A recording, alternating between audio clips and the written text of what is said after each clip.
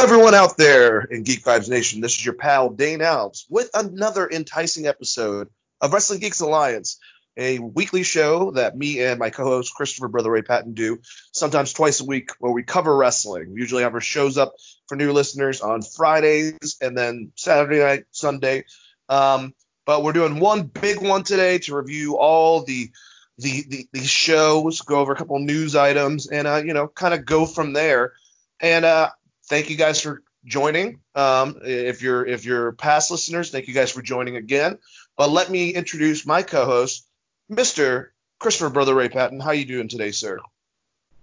Doing wonderful, man. Had to wake up and do a little bit of work this morning, but yeah, everything's going great. How was your week, Dane? Well, it's just starting, and it's always nice to start, Chris, with a conversation with you about wrestling for an hour or two. So I'll just put it that way. I didn't mean to be that sexy about it. I like how sexy you were. It gets me in the mood to talk about wrestling. Let's talk about wrestling. That's a good thing to get you in the mood. All right. Well, you know what? This one, I actually wouldn't mind unless you have a problem with it. I can read from the website. But I know a little bit of information about what's going on with the XFL. But maybe you can break it down to a dumb idiot like me, if you will, on the whole entire suing process. Would you be able to do that, Chris? Yeah, let me just pull up my notes from yesterday here. You were just kind of going it over with me, and I was like, oh, that's not good. But I don't know how bad this is. So this is his partner that is, suing the shit out of him, apparently, Oliver Luck. So essentially what happened is Vince McMahon laid off a bunch of employees that were due to make a good amount of money. I think his contract was somewhere with bonuses, which they weren't going to hit because the season got canceled, was somewhere near $30 million. So he's suing him for the money owed and what he considers the money owed of $20 million. What Vince did is where it gets a little shady, in which, because he is the primary lender for the XFL, which he did not invest as much money as we originally thought, which is like $350 million of stock that he took out that he was willing to lose or whatever. He has a loan of like $9 million, which makes him the primary investor in the XFL. So by him declaring bankruptcy, essentially he's going to get the majority of that money back as a lender. And before he shut the league down, he basically fired a bunch of employees, including Mr. Oliver Luck. So we're probably going to see more lawsuits coming. It's not a good look for Vince McMahon as far as like the sports world goes, because it's not only is it kind of a shitty time to do this, but it does make you look like, while it makes you a smart businessman to some extent, the public appearance of it is just like another black-eyed events as far as that goes. And Oliver Luck is like kind of a well-known figure in the sports world. So, I mean, the gist of it is that Vince McMahon basically fired this guy with all of these different reasons, even though the XFL kind of outperformed what people thought it was going to do. And then the very next day shut down the XFL, which obviously spreads to any mom and pop shop that was doing printing for them and a bunch of other places. So, I mean, there's a lot of bankruptcy stuff that comes into play here, but the lawsuit itself, and I'm sure there'll be more employees as well, is Oliver Luck is suing him for wrongful termination because he didn't really do anything wrong. The problem is it's got to go to Connecticut, which is Vince's home state. Vince has got a lot of power there, a lot of lawyers, and this thing will probably be tied up in court for a long time. But essentially, this guy's just trying to get the money that's owed to him for the job that he did. And Vince, closing the XFL is basically him getting money back on bankruptcy, because he is in quotations, the primary lender of a company that he started, which is fucking weird, but somehow that is how it works. So that's what I have for it, and pretty much what I've wrapped my mind around as far as what's going on, because there's a lot of stuff that hasn't came out yet, because there's going to be more employees. Oliver Luck just the same day was like, I'm suing the fuck out of him, which is, if I got fired that way, I'd probably feel the same way, especially when you're talking about millions of dollars, right, as far as getting paid.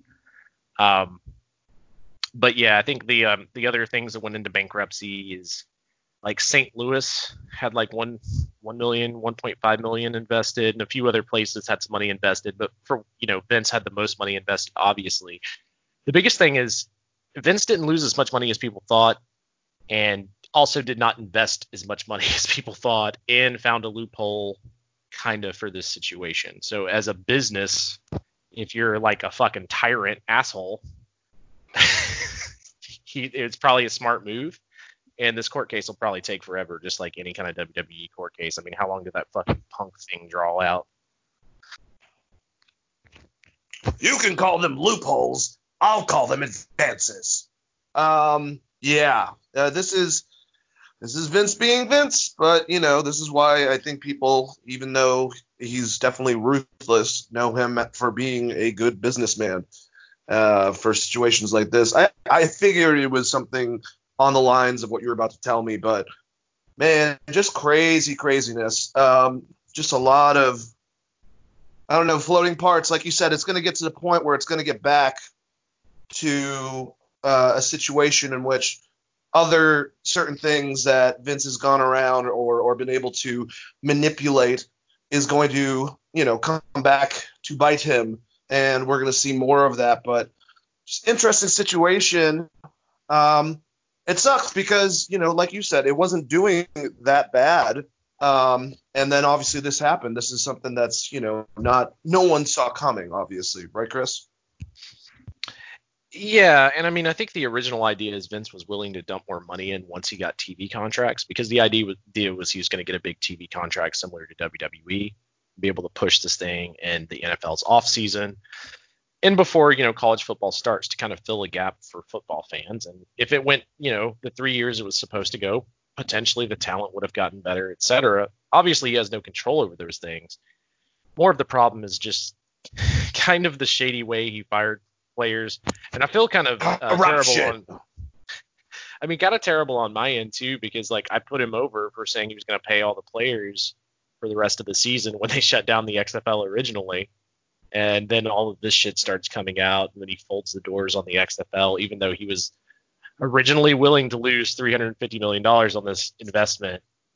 He obviously sees that there may not even be a season. Well, for the XFL. Probably would be, because it would have started in the summer or whatever. But obviously he saw this as a red flag and just shut down the doors. And then, as much as I did give him credit, I will go back to, when this shit come out 3 years ago when I said this was a terrible fucking idea, still stand by revamping the XFL was a terrible idea. Even though it was fun and kind of successful, it was still a bad idea as far as Vince getting back involved with sports. And now we're seeing that unfold. Strange. And now the 24/7 champion, Rob Gronkowski, is on the Tampa Bay Buccaneers with his good friend Tom Brady. Do you think Tom's going to get that championship gold this season, Chris? No, I mean, him having Rob Gronkowski there and Tampa being a pretty decent young team is going to give him a shot. But like the Saints are still in that division.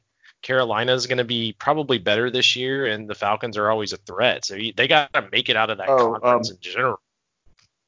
You forgot who you're talking to, Chris. I wasn't talking about the Super Bowl. I was talking about the 24/7 championship that Rob Gronkowski currently has. Do you think Vince is going to be like, hey, go talk to Tom, see if he wants it in 5 seconds, then roll him up. They'll be great. You gotta definitely specify with me, man. I watch a lot of sports. I didn't even think about it going in that you would think that I was perceiving it as that, but I mean it makes sense obviously why. But like you're running it down. I'm like, oh, he's going over the football season. Oh, okay, gotcha. All right.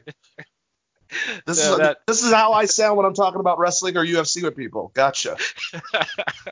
Do I think that he'll get? I mean, if they're smart, they'll try to do that, because I mean, as big as Rob Gronkowski is, he'll never be fucking Tom Brady big. Tom Brady's like considered the Tom Brady, ex WWE champion. I think they should leave it on Gronkowski, and then whichever defender tackles him at the beginning of the season for more than 3 seconds or whatever just wins the title. Just ship that title all around the NFL. Hey, I'm down, man. It's getting down to that. But yeah, going back to everything, this is some some sleazier things, but it's kind of to be expected. I mean, it's a pretty ruthless thing, especially when stuff like this happens, and I'm not going to expect billionaires to, take into consideration everything. Now, the weird thing is when we get to SmackDown, we got a little bit of an emotional moment with Vince McMahon on air, which was fucking strange. But, when it comes to this, cut ties, he got the fuck out of there. He basically, said screw it and threw it in the trash. And, I guess that's really it. Do you have any closing statements about this?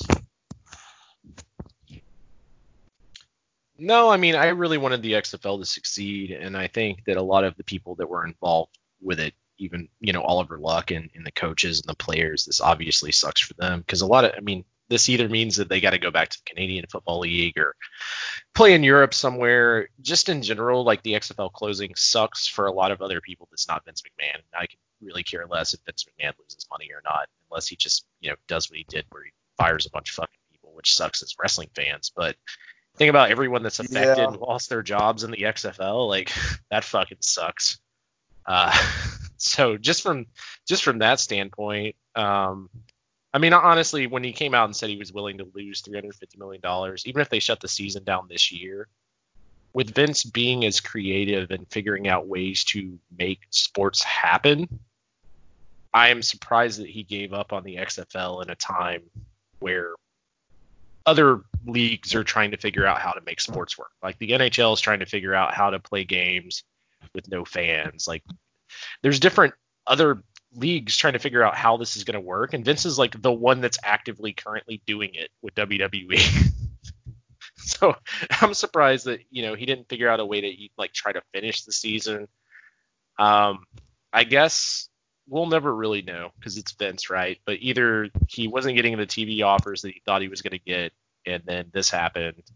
And like I said, being a primary lender, he was able to file for bankruptcy, recoup some of that money. I heard that, I think it was Dave Meltzer that said this. He has only lost $20 million in this thing. And he hasn't lost much. With the bankruptcy thing, he's going to get $9 million back. Right. So it's more so, like I said, for everyone else that's involved in the XFL, this really sucks. And hopefully, Vince gets caught on this one and has to pay the people that he should be fucking paying. But we'll see. I mean, we've seen Vince get out of worse, like the steroid trial. Oh yeah, those good times. All right, well, let's go down that list of people that I just want to talk about a couple of them, kind of give an update for some of the people that were listed as of last week that were let go of the company or furloughed. Some of them, obviously, the idea is try to get them to wait it out, but they can't pay them, and then try to get them back. Or some of them were just completely let go. A lot of them originally in the last couple of months previous, before getting new contracts, were asking for their release. So a lot of that. But there's been, things said and whatnot between certain people. I'm going to go over some of the bigger ones. Carl Anderson, along with Rusev, was talked about with Arn Anderson saying that he would really love to pursue those two individually, and kind of talked about Rusev, saying that Rusev is very impressive because after getting himself over, he was able to get himself over again and pretty much another time. And even I think he's the one who suggested, or maybe it was Conrad Thompson, that Aiden English could go with him and really tap into that potential.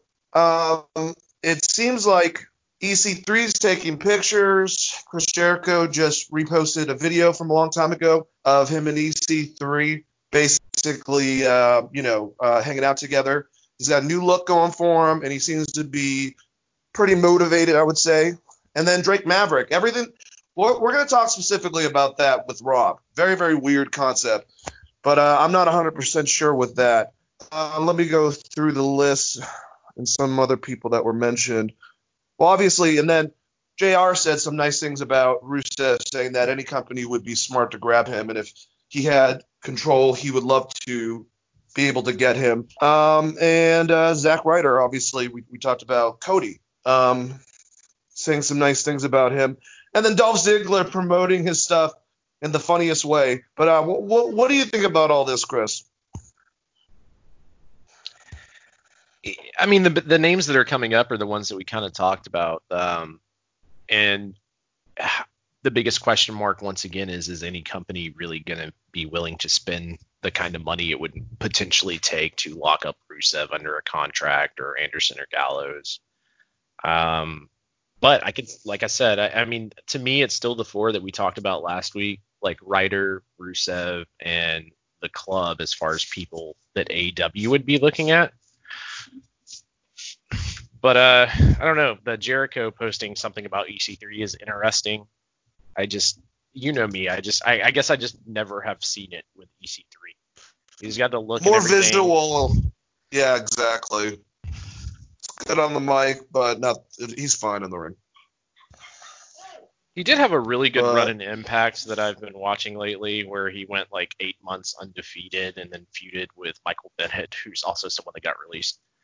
It was probably the best stuff of his I saw in Impact, like looking back on it. But I mean, yeah, just still, it's not. I don't know. I've never been super impressed by the guy. That being said, I feel like that, WWE within their system had a guy that knew how to work on a camera and had already been in developmental previously. They forced him to the main roster, and then they fucked the guy over for like almost 2 years. So I do feel bad for EC3. I just don't know where he would fit in the mix of what AEW is trying to do. I mean, that makes complete sense. But like we said, a lot of these guys, they'll end up in different places. Honestly, being a part of WWE in any way, I think, is something positive. Mike Chioda, I feel like that's another one that, for some reason, even though he's a referee, I feel like Cody's going to try to grab him. That one's weird, man. I know that's more probably on the furloughed concept, but still, he's been around since 1989. I mean, I would arguably say him, Robinson, and Earl Hebner, of course, are probably the three most known in my era. I wonder if he's going to end up coming back if business picks back up for WWE to some extent. Like you said, I do think that may just be a furlough type deal, because he's been around so long and has been such a part of WWE. Maybe he is getting paid well above the rest of the refs there. I mean, I don't know this to be a fact, but you would assume if someone's worked for a company for 30 years, they would be getting paid as they've worked for that company for 30 years, but it's fucking WWE, so you never know. I mean, the thing is if he goes somewhere, how do you utilize him other than just being a ref unless you do one of those ref storylines, which are always terrible. Like, oh, this ref's crooked. The storyline's never good. It never. So. Have him fight Aubrey Edwards. Or is it Aubrey Edwards? Is that the name of the ref?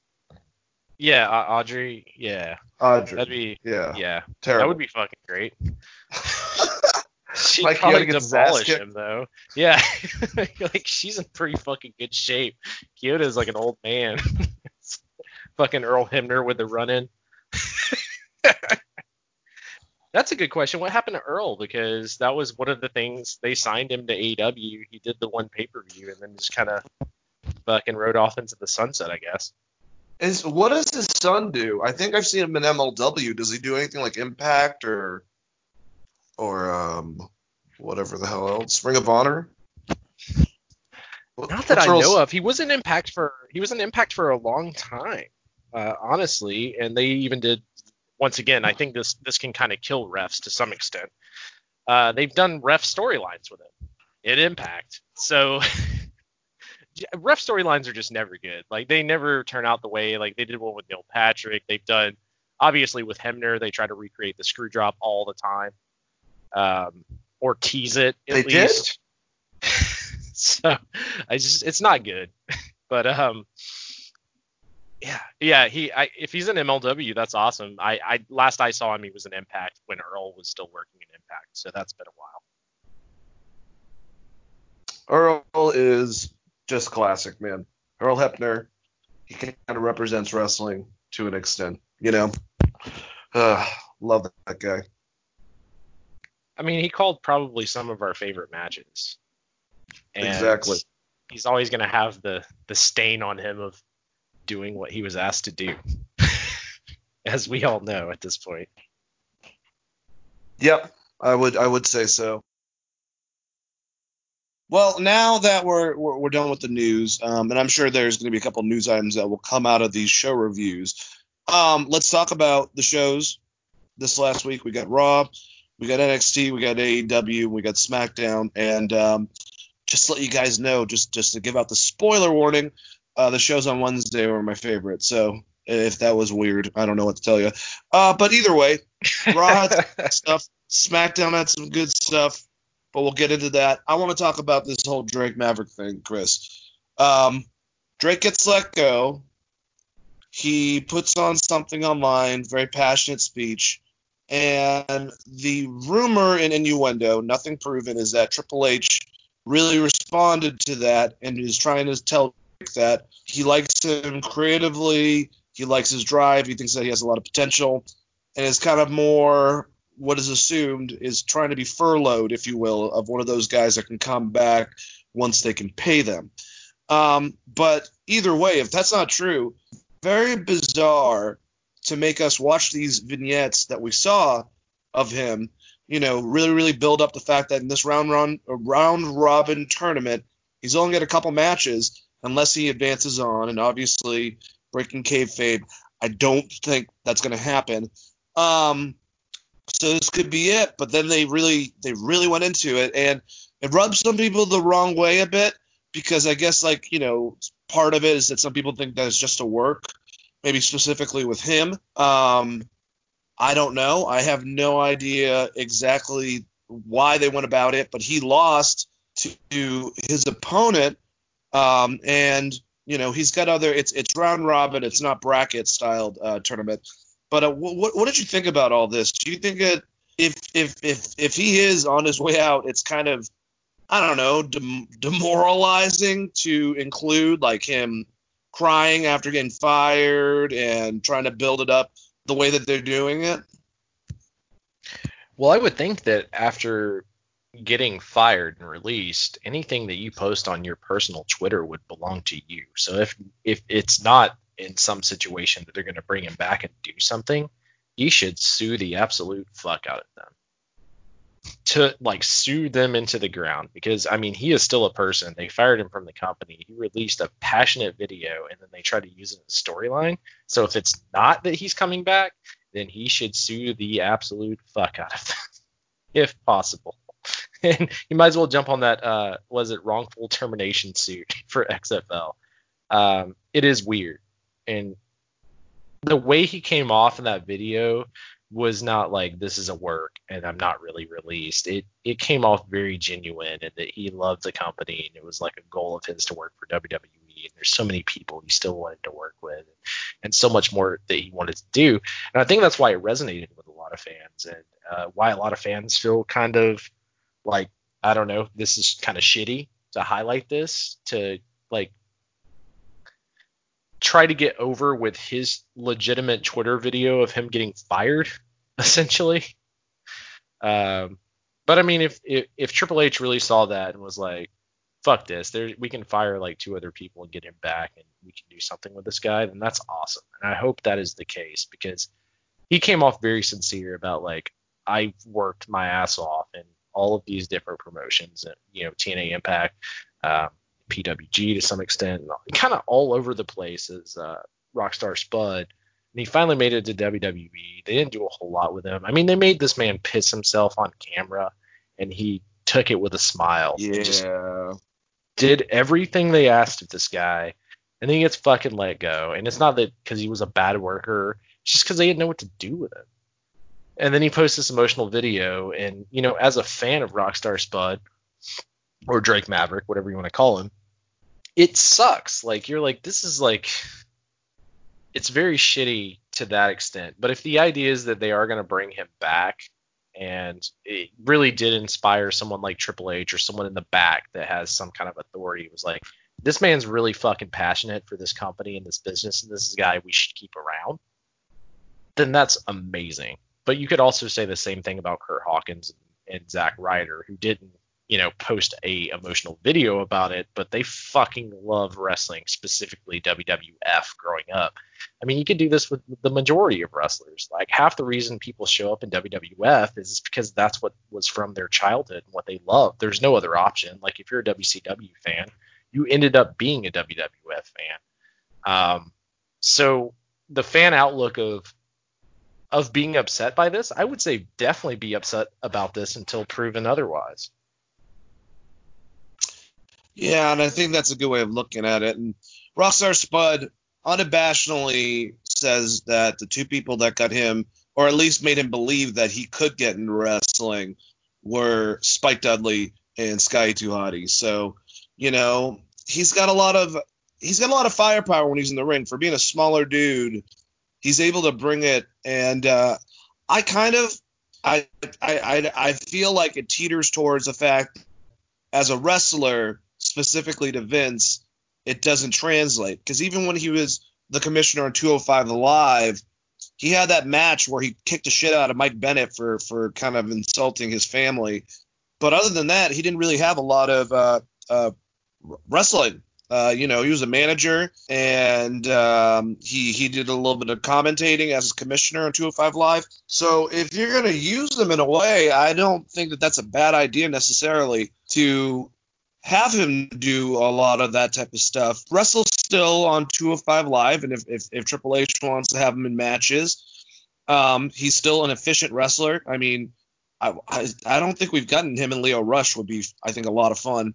But also he contributes in a way that him and Jeremy Borash worked so hard on some creative stuff, involving the Hardy Boys and EC3 and helping develop storylines with them. And we're both, talked about by their fellow wrestlers being extremely creative. Jeremy works at NXT, and maybe they also see that potential in him of just being a creative force. Basically, he's a utility player, and he can do a lot of different stuff for the company.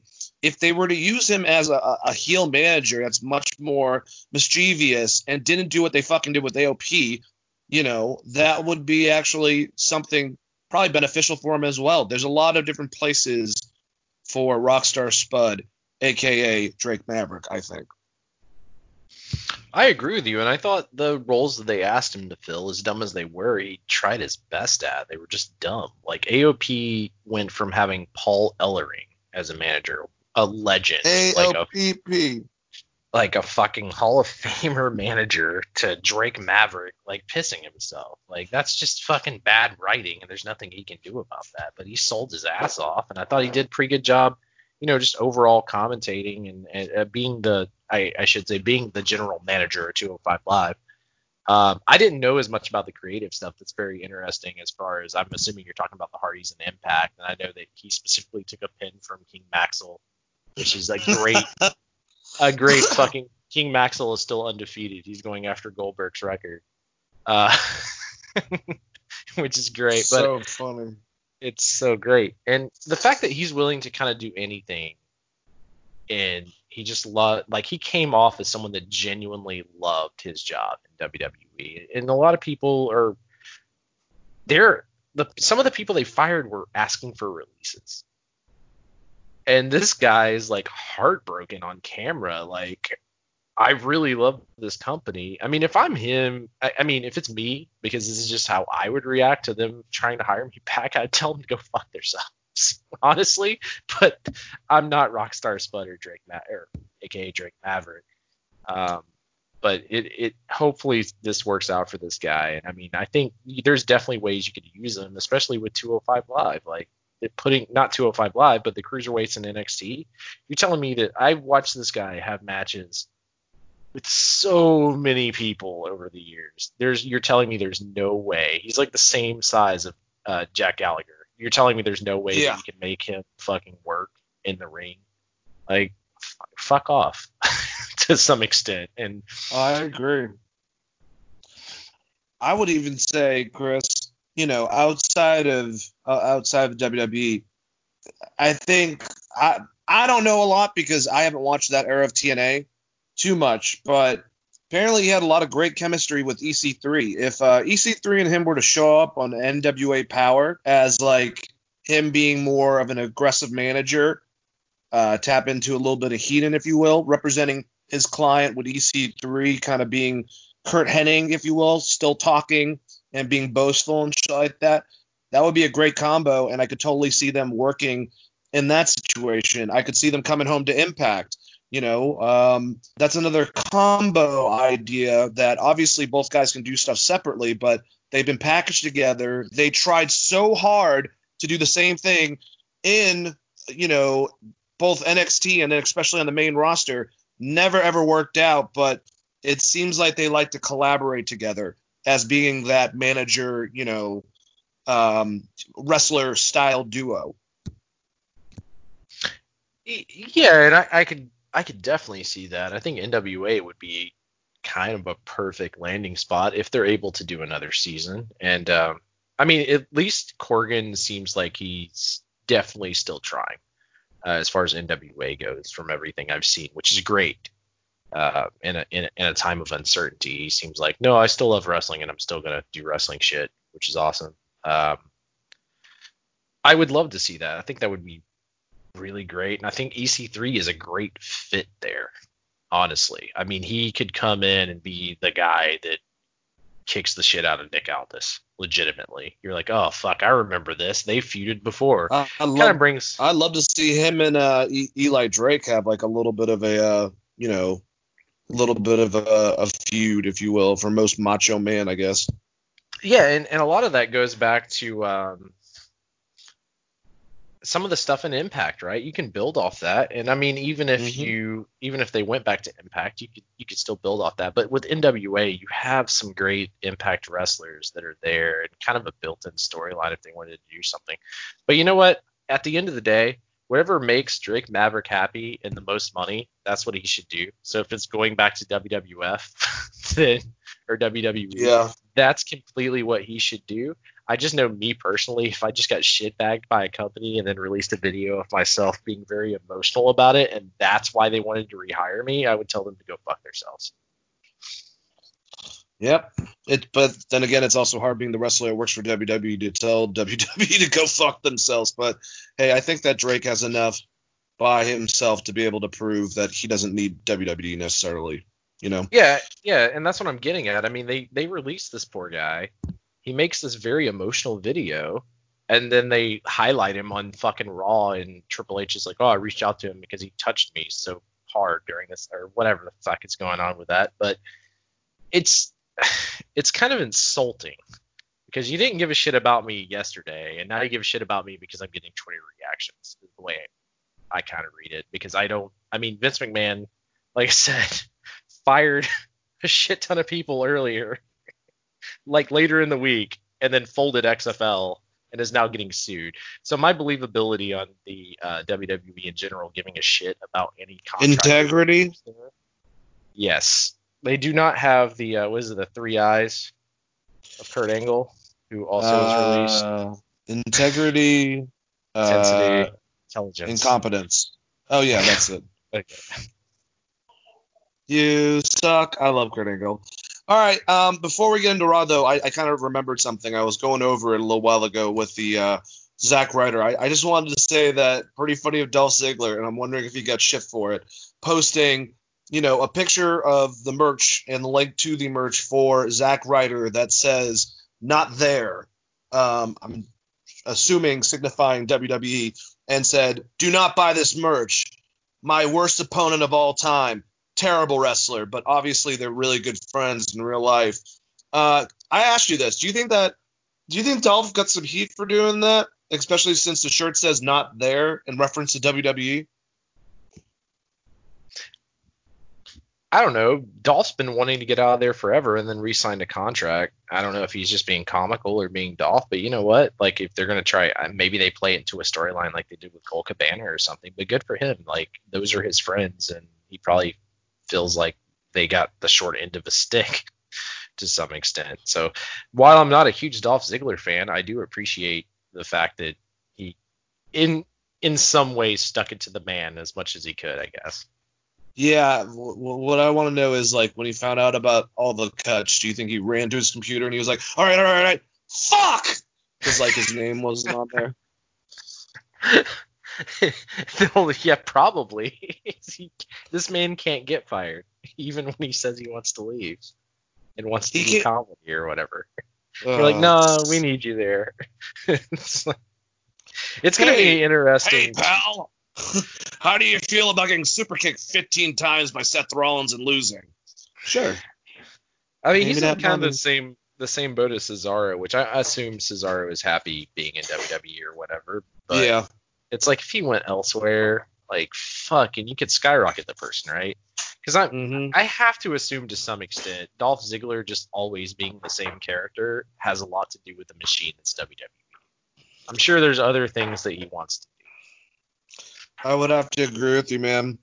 All right, so let's get into Monday Night Raw. It opened up with Drew McIntyre gave a promo about the meaning of WWE Championship and what it's like to hold it.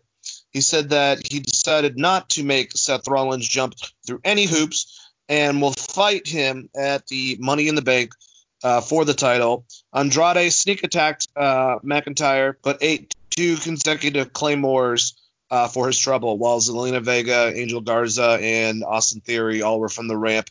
Basically, or whatchamacallit, Selena got Drew distracted. He got hit by Andrade, but was able to come back with those 2 claymores. One, I love it that Selena was like, "Go in there, go get him, go get them," and like Austin Theory, like and Angel Garza are looking at each other like, "I don't want to fucking go in there." And finally, he gives him the second claymore, falls out of the ropes. Even though she had 1 out of 3 matches that were a victory for her, I am liking this Selena Vega faction, and it was interesting. But yeah, I guess there's something I got to really praise Drew for later on that he attempted that I don't think I've ever seen him do. But as of right now, he's coming off very charismatic. He's coming off still kind of dominant with the way that he does it. This reminds me more of NXT Drew McIntyre that I actually did like. That didn't do the same fucking thing as soon as he hit the main roster. And I'm excited about this match with Seth Rollins. My only question is Kevin Owens just not wanting to leave Quebec because of the situation, and that's where he's been? Because I still don't understand how he's not next in line, and Seth basically cut. What do you think about this opening and that statement, Chris? See, it's a really good question about Kevin Owens, honestly, because the whole reason he didn't want to do the Saudi stuff, one was Sami Zayn, obviously, but the other is that his family wanted him to be safe. So maybe it is a situation where he just doesn't want to leave Quebec or whatever. We haven't heard anything like that. I think they don't have any fucking idea what to do with him, honestly. And that's sad because I think he's one of the best wrestlers they have. But as far as the Drew McIntyre promo and everything that ensued, the Angel Garza and Selena Vega, that whole crew, I love all of that stuff. I think it's great. I don't know where it's leading to because the end result is Seth Rollins, not that crew. So they're kind of just in the mix to have Drew McIntyre punt people in the head, which I'm not super stoked about, but it wasn't bad. We'll say that. They've done worse and more atrocities at the beginning of shows. But yeah, the Kevin Owens question, I mean, me and you have been talking about this for 2 fucking weeks. Like, how the fuck is he not even mentioned in Money in the Bank or the pay-per-view? And maybe that's going to be a surprise. Maybe that is the surprise, is that Kevin Owens wins Money in the Bank or something. Who knows, man? It definitely could be. Well, we have a couple spots open. We'll find out more about that. I'll try to, when we get the SmackDown, look up the list of competitors that have made it. I know that there's, I think 2 or 3 more spots available. But next match that we had was Austin Theory going against Aleister Black for the qualification match to get in said Money in the Bank match. It's a great match, man. Austin Theory's bouncing off everything. I really like him.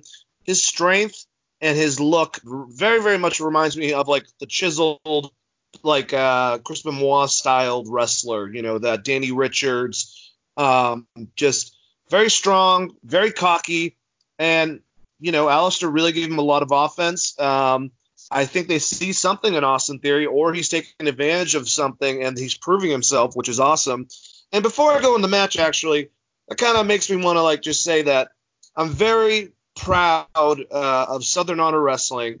Something started by Shannon Moore and Raven that DDP and Jake the Snake Roberts have helped out with. I've only gone to about 4 of their shows over the last like 2 years, but we're starting to see so many of their stars turn up on. No, maybe not so many, but Sunny Days was the weird Mankind face paint guy in the Battle Royal for AEW. We haven't seen him since, but still. And then we obviously have Austin Theory, who's one of the top guys there. Logan Creed is now getting bigger and bigger in MLW, which is weird because he's already fucking huge. And Alan Angels, Austin Theory's his nemesis, the leader of his faction. I forgot what it's called, but he fought Kenny Omega. And then Danny Jordan, who's been on both NWA and on AEW. Now, one thing they have going for them, especially in AEW, is that it's taped in Norcross, and a lot of these guys were trained by QT Marshall over at his gym. But nonetheless, man, cool to see a lot of Georgia wrestlers. I would love to see the Southern Honor champion, AC Mack, get a chance, or Joe Black. I think both of them are incredible wrestlers. But or the Jungle Kings as a tag team. Even if they're squash matches, man, their exposure. And I'm happy that Angel was able to get as much offense in the Kenny match. We'll talk about that later, but I kind of brought this up to you, Chris. Pretty cool to see the biggest Southern-based wrestling promotion, Southern Honor Wrestling, have a lot of their people recruited by NXT and AEW right now, and MLW. Yeah, I agree. I think that's awesome. And I mean, I mostly knew Austin. I haven't watched as much Southern Honor Wrestling as you have.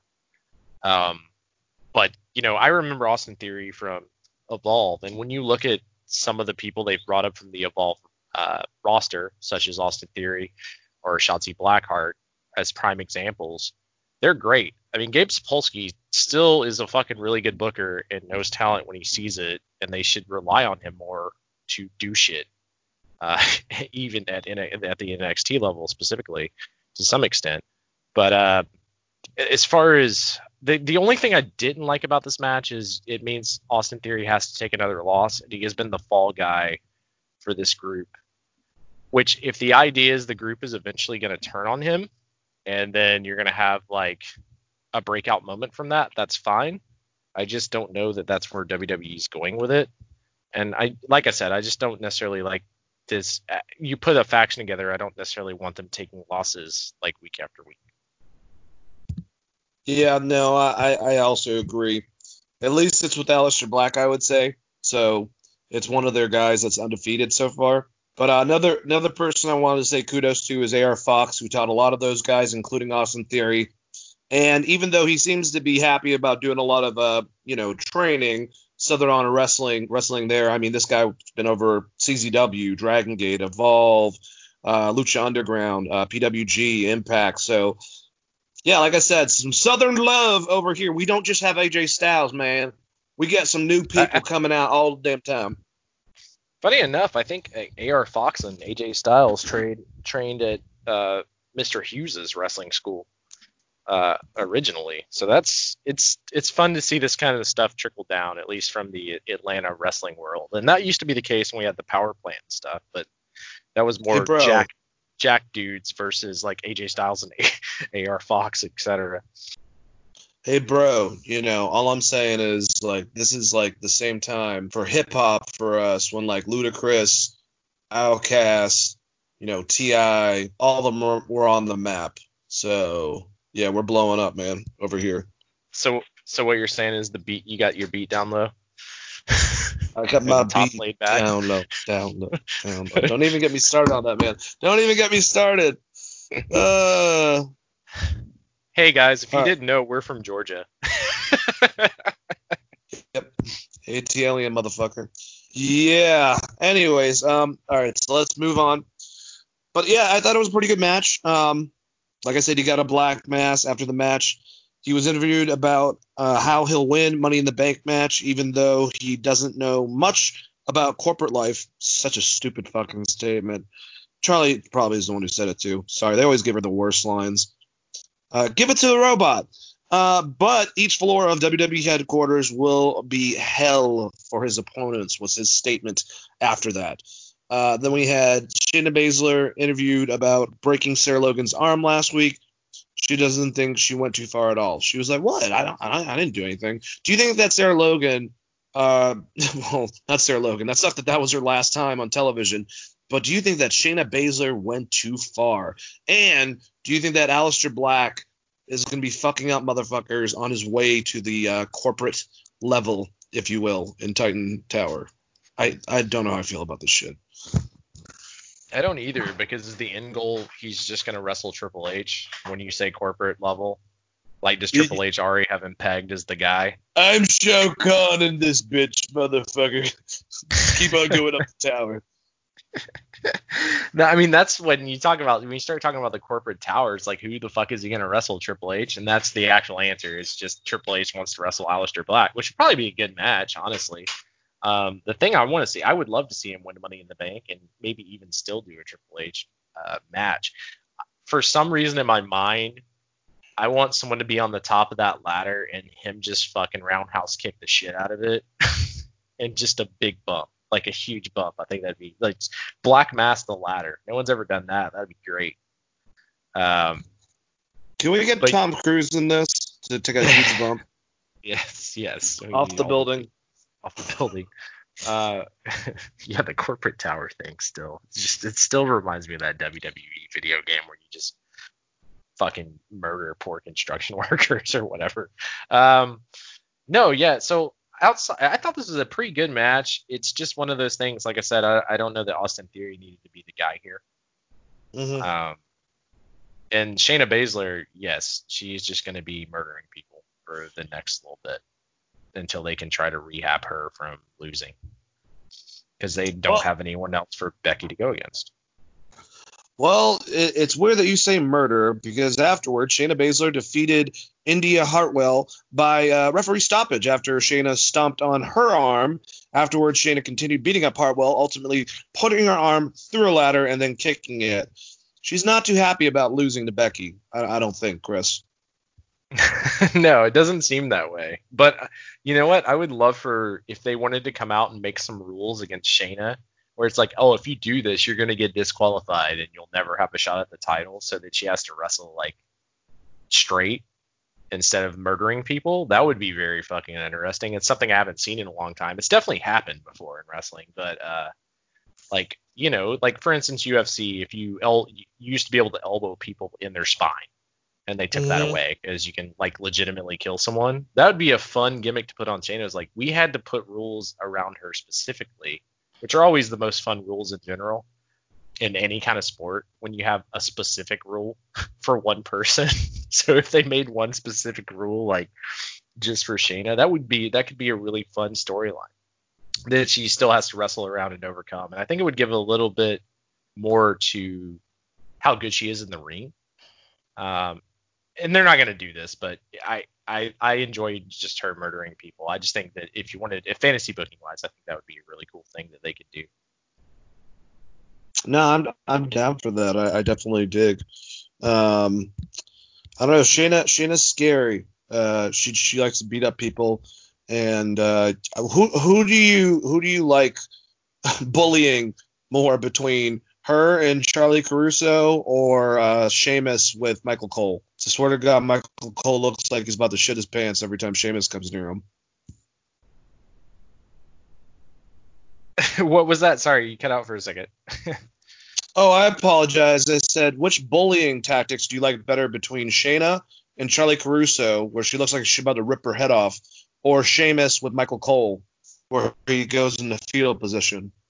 Sheamus with Michael Cole, specifically because they don't let her have any personality at all. So someone bullying her is kind of to be expected. She's just basically one of those Star Wars droids that clean the floor on the Death Star.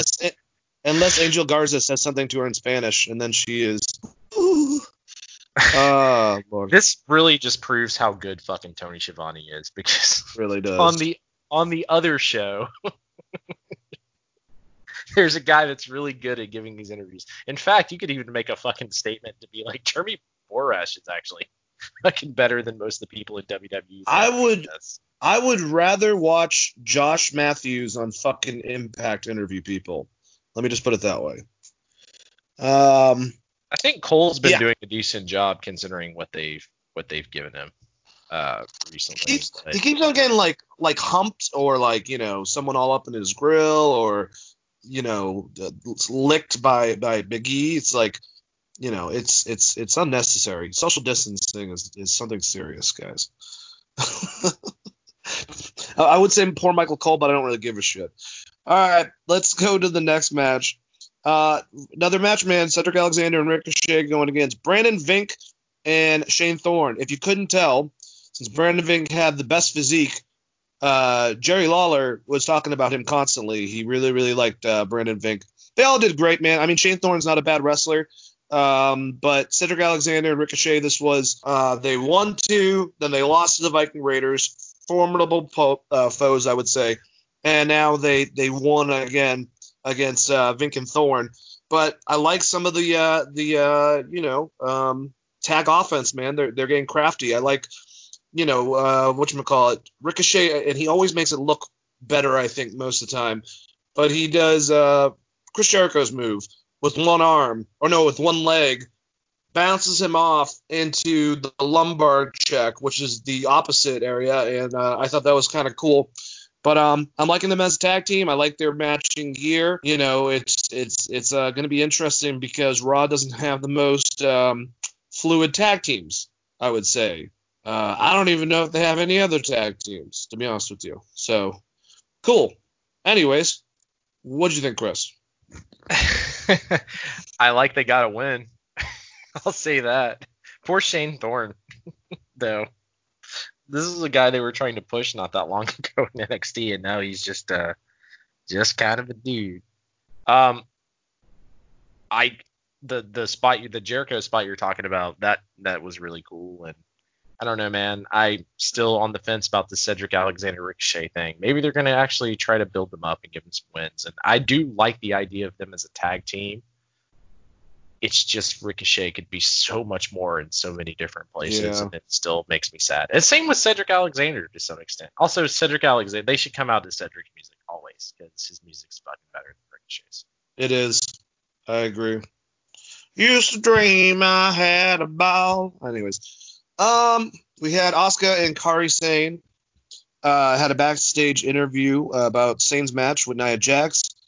And as you would think, Asuka just said, a bunch of aggression in Japanese, and then said that tonight nobody would be ready for Kairi. Oh, Lord. We'll get there. In the gym, Bobby Lashley said he was going to demonstrate how easily he can flip a tractor tire. Lana said that if you're jealous now, just wait until you see him in action. Either segment, do you have anything on him? Fucking stupid. Doesn't like Seth Rollins just fucking CrossFit for days flipping those tires or whatever? They should have had him pull a truck, Mark Henry style. Remember Mark bigger Henry than Ben Affleck. Do you remember when fucking Mark Henry used to just take pans and like stovetop frying pans and just bend them? Yep. Like have him do something cool like that, like flipping a tractor tire, like. At CrossFit, like we see everyone do that. It's like, see how easily he does this. Like fucking on Twitter, Charlotte Flair's doing it with Natalya on their Instagram. It's like, all right. I mean, I get it, but that did nothing for me. And then, I was hoping that no one was ready for Kairi Sane because this would have been a big win if she just went out and murdered Nia, but that is not what happened. And murder is once again a key word here, leading up to this match. Murder was the case that they gave me. Nia Jax came out. Kairi Sane's in the ring. Let's give a little background, and we've kind of talked a little bit about this. Ronda Rousey's initial comments didn't really bother me as much outside of the fun fake fights comment, but I don't think she was trying to be as derogatory as it is. But since she doesn't have much of a backbone and fucking people piss her off so goddamn easily, look at her UFC end.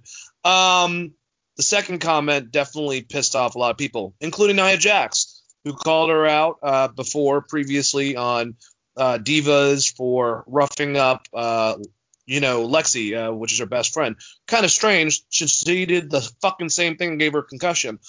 Long story short, the breaker of faces on accident just proves how awesome and adequate she is in this match by taking Kairi Sane, and I don't know if she was trying to go for a buckle bomb, but she just threw her into the second turnbuckle.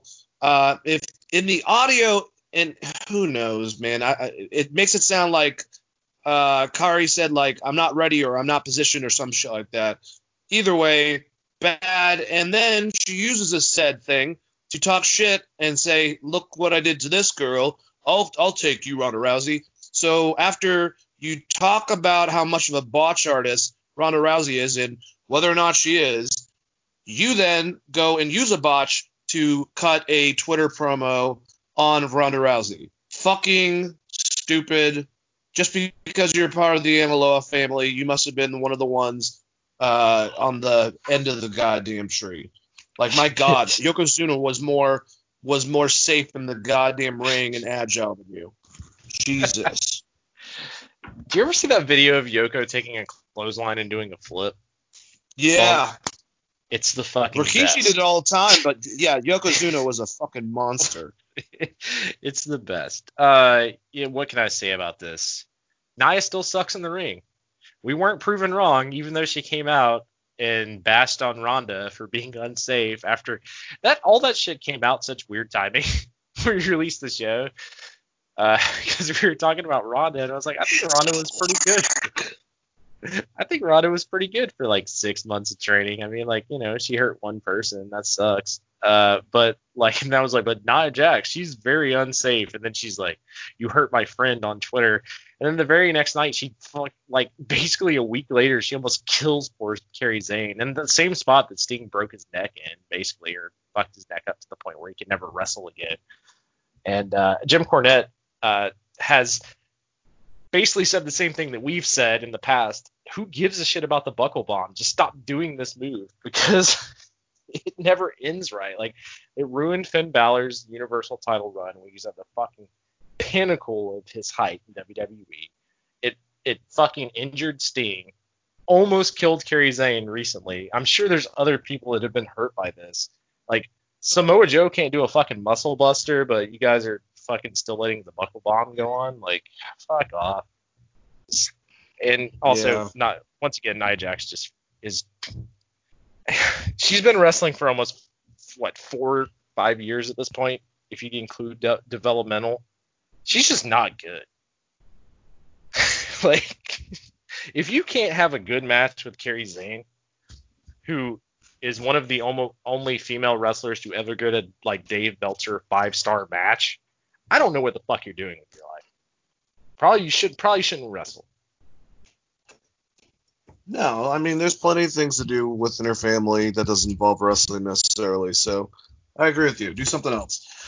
Anyways, Seth Rollins cut a promo about how he and Drew McIntyre have a lot in common, but Seth's proven to be a leader, which Drew is not. He accepted the WWE Championship match for Money in the Bank because the WWE Universe needs a leader. All right. The fact that he doesn't have his crew, I think it's good. Just take away from the fucking cult leader. That shit wasn't working. But to me, the calm, much more in tune with himself, even though he just lost at Mania. I'm sorry. I keep on going back to it. I hate to sound like a broken record. The best version of Seth Rollins, I'll give the time period when he was a babyface and he did the gauntlet match. That time period was very great. He showed a lot of potential, and there's a lot of booking stuff, him getting involved with Becky, which kind of hurt them both booking-wise. But his best version's been the Architect, and the one that will do anything, like kind of like a concept of an ultimate opportunist, like Edge. Like, he'll do anything to fucking win. He's heelish. He's an asshole. He's full of himself. That version of Seth as a heel I like. This one, I don't really know what you're going for. I really don't. I'm going to be honest with you, but we'll probably get a good match out of him and Drew. How did you like this promo? Huh. How does Seth Rollins and Drew McIntyre have a lot in common? They both have black hair and the beards, and they do kicks, and yeah, that's it. That's all I got. I mean, one of them absolutely murdered Brock Lesnar recently at WrestleMania. The other one used a rubber mallet against Bray Wyatt. They don't have a lot in common. They're not even the same. Like, in fact, you should separate how you're different. You should not be like, oh, we have a lot in common. You're not. No, it's not that. So I hated this promo for the most part, and I've hated most of Seth's promos. And honestly, I don't think it's Seth's fault to some extent. I don't like that he blames the fans for being wishy-washy over what they've been giving him, and hopefully one day he and maybe he already has and we just don't know it, but one day he just flips the shit Dean Ambrose style and he's like, I'm just gonna fucking write out this contract, I'm gonna go somewhere else and be really good, because Tyler Black in Ring of Honor is fucking awesome. When you had chicken shit heel Seth Rollins, he was fucking awesome. If you give Seth Rollins good shit to do, he will do it very well. But you can't make someone make chicken salad out of chicken shit, dude. It's a fucking terrible gimmick. And now AOP can't even be there. And but he's splitting off. Yes. So let me ask you, would you prefer this interpretation or more the architect chicken shit heel, boastful, that style that we already saw, basically the one that won the fucking title in WrestleMania with Roman and fucking Brock fighting? I like that version. I don't like this version. I like that version as well. But I will say this, the time to actually turn Seth Rollins babyface was when he came back from his knee injury. And then they just had him turn heel. So they fucked themselves. They had the Triple H pop when Triple H returned to the Rumble with Seth Rollins. And they didn't learn the first time, and they definitely didn't fucking learn the second time. That would have been the time to do something really cool as far as Seth as a babyface, but Seth just doesn't come off as a babyface. You have to have him overcome so many fucking obstacles for him to look like a babyface. And this version of him as a heel is, unless you have a crew of demolishers, you've already told us that Seth was a chicken shit heel for 2 or 3 years before that knee injury. He's the guy that hit the Shield with a fucking chair and then hung out with Triple H.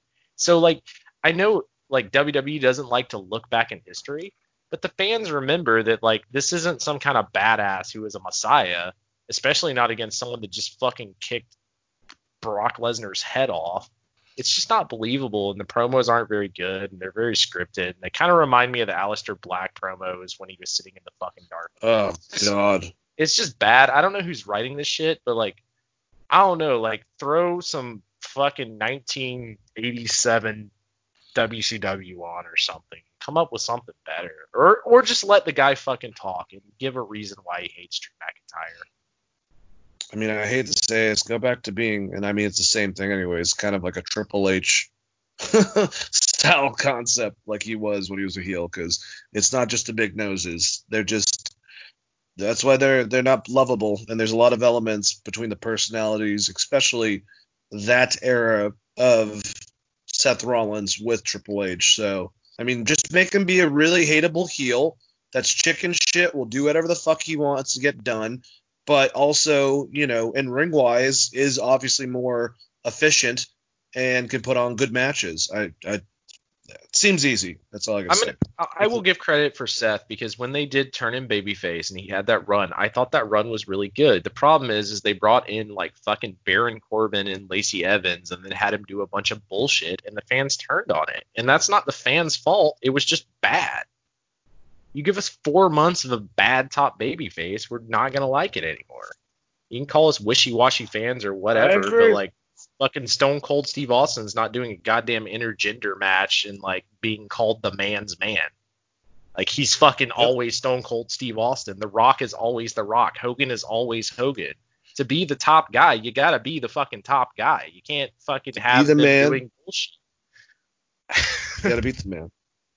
I agree. And you want to know what else One taken from that, some other terrible shit were these short video clips of the Viking Raiders making up their song eating turkey legs around cul-de-sacs, still with T-shirts on, but with what the fuck was this? Chris, I mean, I think I might have said this to you. If not, I just don't understand if Vince wanted to redo Demolition and kind of just give them a badass heel manager and just make them dominant and give them similar look, I think would work better than this fucking Viking shit that I think is terrible. And to know that like they're acting all cheery, and maybe this was videotaped not too long ago, but one of them, Eric's wife, got canned. It's just so goddamn cheesy, and I just didn't get it. Eating turkey legs, they're making like a little hum-ho song, like they're fucking the Dwarfs and Snow White or some shit, and they're it was so terrible. What did you think about this? I concur. It was really bad, and it sucks because War Machine was a great tag team, and they fired the one actual Viking, from the one guy. Like they should be coming out like Eric Rowan was when he was with Daniel Bryan, with just fucking Norwegian metal shirts on and shit. Like, like if you're from Viking descent, you don't dress and act like a Viking unless you're LARPing. Marks, yeah, posers. Fucking poser Vikings. No, but you get what I'm saying. Like, I just don't get it, and I don't understand why you need this big brutal ass tag team to have a gimmick anyways. Why isn't their gimmick just murdering people? It's illegal. Well, okay. Why isn't their gimmick breaking people in half? Why is there not just a good manager for these guys? And in fact, like they actually don't cut bad promos, so why don't you at least let them explain why they're Vikings and not just have them do a Viking montage? I agree. All right, well, we had MVP cut a promo, putting Apollo Crews over as a gifted athlete, but saying he'll beat Crews because of experience, and what we thought was going to happen kind of happened. Yes, MVP's been involved in ladder matches in the past, but I feel like his new position is kind of wrestler to put other people over and eventually kind of a manager role and then a backstage producer style role, which good for him. He had a pretty good match with Apollo Crews, and Apollo Crews beat him for the Money in the Bank qualifying match. Crews hit a Blue Thunder driver to pin MVP. I liked MVP's shit talk. That you could hear. He's like, I've beaten Batista. I've beaten the Big Show. And just being cocky and arrogant caught up to him, and he ended up, getting lost in the shuffle. Apollo Crews will be a part of that group going to the building to get to the top. I don't know what the fuck's going on with that. It's so weird. Anyways, but how did you like this? How did you like this use of MVP and that Apollo Crews will now advance to Money in the Bank? I love that Apollo Crews is going to be in Money in the Bank because I feel like that guy has been underutilized and will probably be really fucking awesome in that match. And I like the idea that he beat MVP because it does play into what we were talking about of him. If they do go that route of him collecting a little group, if he gets beat by MVP and then beat by like one other person, he could start a faction of some sort, which would be really entertaining. And I love that they've kept MVP around when he just had 2 dates originally. I mean, I hate that other people got fired and they're still keeping MVP around. I think location has a lot to do with that because he's from Dade County, Miami, and probably now lives in Tampa, so that probably has a little bit to do with it. But utilizing MVP is great, man. MVP is a guy that I remember fans loving and never really got the push that we wanted, kind of like Christian. Like they were always kind of in the same category. Or Carlito. Or Carlito to some extent. But yeah, like it's great to see him involved. I love the shit talking. I thought the match was really good. Apollo Crews has been fucking give the guy time to wrestle. He can have good matches. And it's been great to see him kind of come back from hell, like claw his way out to have good matches. Whether, the matches he had with Aleister Black was fucking incredible. I know he lost, but at least we got to see him on TV again. He gets a win here. He's going in Money in the Bank. He'll probably be great in that. Hopefully this is like the resurrection of Apollo Crews. Yeah, and I mean, think about it. When Kurt Angle had his his real last matches, besides the one that he was kind of forced to with Baron Corbin, on that road, I think he went against Samoa Joe, and he went against Eric Young. He went against a couple people that he's worked with in the ring before. He might have ended it with AJ Styles. I'm not 100% sure. But two of the guys in an interview that he chose was Chad Gable and Apollo Crews, and he said that they have infinite potential to him, especially with their agility mixed with their Olympic-based, grappling with wrestling. And personality, I think, has always been especially Apollo Crews' problem. But, man, I'm hoping that they get to really show off themselves within this. Or he does, I should say. I don't know what happened to Chad Gable. I think he's on a meteor. Shorty G. Don't Shorty, say that. You're talking about Shorty G. His Christian name? That is not his Christian name. It's bullshit. You call him by his Christian name, Shorty G. Fucking God. Olympic athlete. You give him the nickname Shorty G. If I was him, I'd take a shit on whoever wrote that desk. Chris, I mean, all right, he does, and I think that Jason Jordan is a tremendous wrestler. Okay, I really do. They have a great tag team. One isn't an actual Olympian, looks just like Kurt Angle, does all of his moves. Jason Jordan does a couple of them, but they're both they're both styled as that style of wrestler. Who's going to be Kurt Angle's kid? Jason Jordan. Gotcha. All right, that makes a lot of fucking sense. I mean, the actual answer is they want to play off people's fear of mixed relationships because Vince is racist. If you want to throw it out that way, that's probably it. It's not something that if you spotlight it and make a big deal out of it, you're just trying to get publicity, and that's not a positive thing. That's actually more of a negative thing. Really. Are you saying WWE does negative things sometimes? Quite consistently. We probably already covered about 80 of them throughout this whole entire fucking thing. Yes, but all right. So I will say this: Chad Gable is fucking incredible. I have no idea what fucking brand or roster he's on at this point, and if he's wrestled in the past month. No idea. But he's not fired, so that's a plus.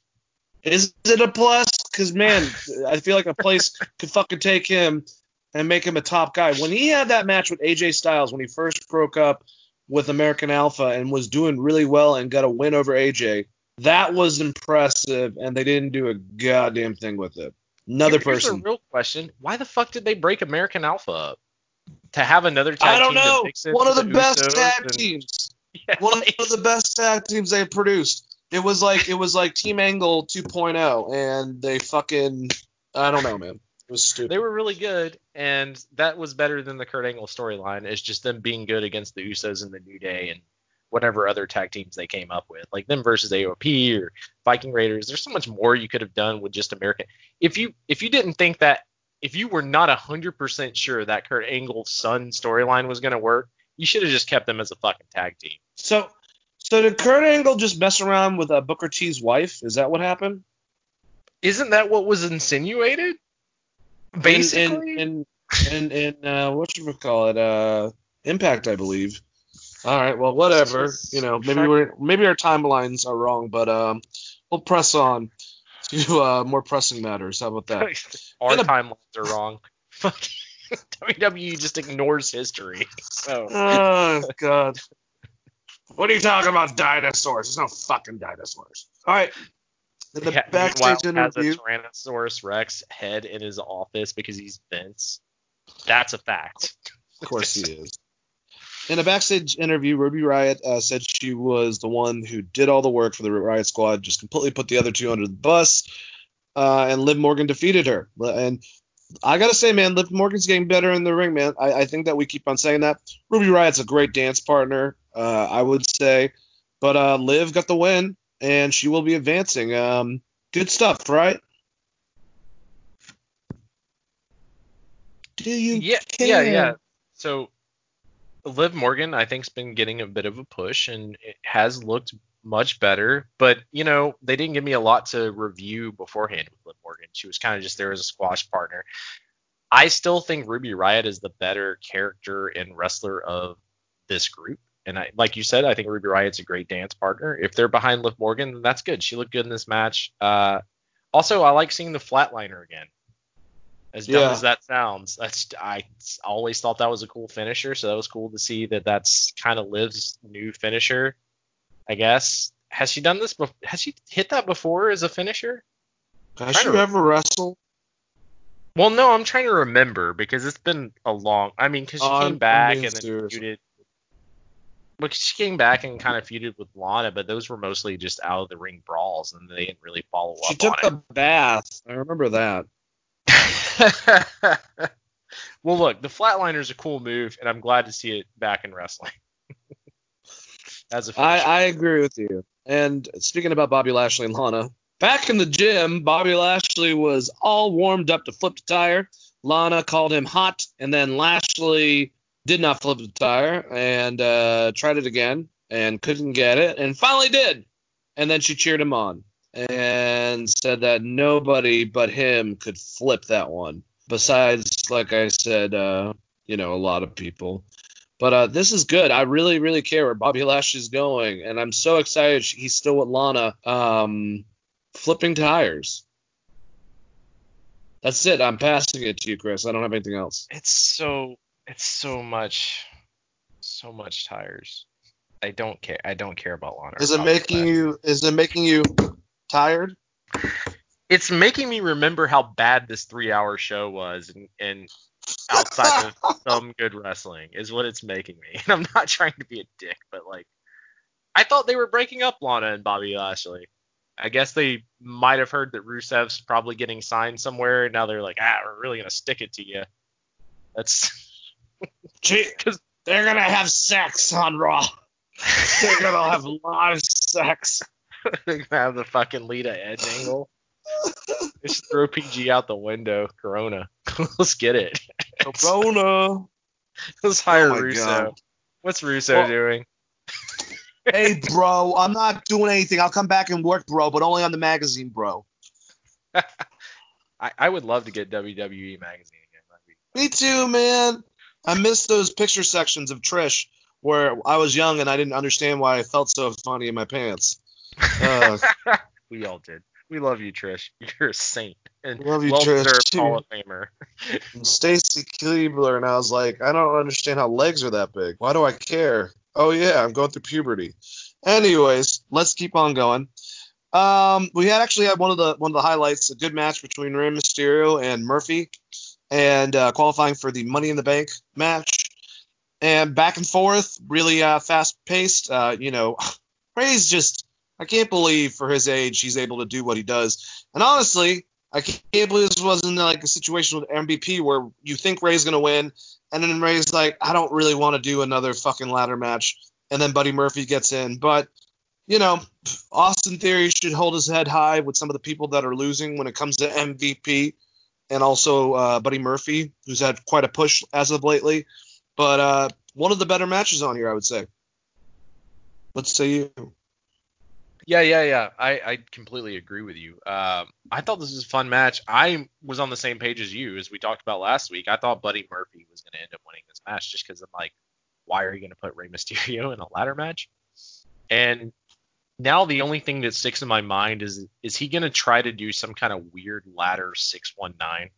Like where the guy gets trapped in between the A-pillar of the ladder and then he does a 619 through the ladder. I guarantee you he's going to try that spot. Rey, please don't die. Like, don't injure yourself for this match. Do the least amount of work. Let other people fall off shit. Hopefully Kevin Owens will be there somehow and he'll be the guy that falls off everything. Oh, God, I don't know if I really want that, too. Durable I don't want that either, but every time he's in one of these matches, it's like him and Sami Zayn basically kill each other and fall off everything. So I'm just assuming it'll be that. Hey, so Kevin, do you want to go up the ramp and just do a fucking senton at AOP? Sure, as long as they catch me. 5 minutes later. I like to think that he came out with that on his own, and fucking he just sucks. But that's me. God, I can't believe we still have a good bit of this. This is just Raw, for Christ's sakes. All right, anyway, so Zelina Vega and Angel Garza had a backstage interview where Vega was upset about Drew McIntyre attacking Almas again when he was already hurt, and added that it would be a shame if Drew didn't make it to Money in the Bank. Ooh. And then Charlotte Flair came out. She had a match with Kaden Carter. Kane's another one, man. I think she's up and coming. I'm loving some of these people Charlotte's either choosing or is working with. We know that Io Shirai is at the next pay-per-view, and she's having a match with Mia Yim next week, and we'll kind of go over that on NXT. But I think there has been a lot of plus sides with this negative of having to get the title off of Rhea Ripley due to everything, and Charlotte being able to have matches with some of this younger talent, like a Kaden Carter, or some of the seasoned veterans within the NXT. How'd you like this match, Chris?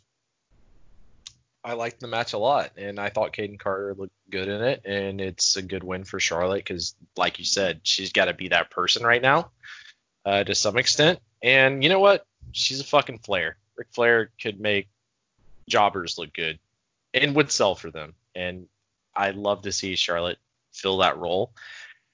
And fuck, it's hard to say that any other female wrestler is as good as she is. I mean, Kairi Sane is great, and so is Asuka, but I don't know that they're like. There's something about the height of what Charlotte is. I'm really looking forward to the style clash of her and Io Shirai.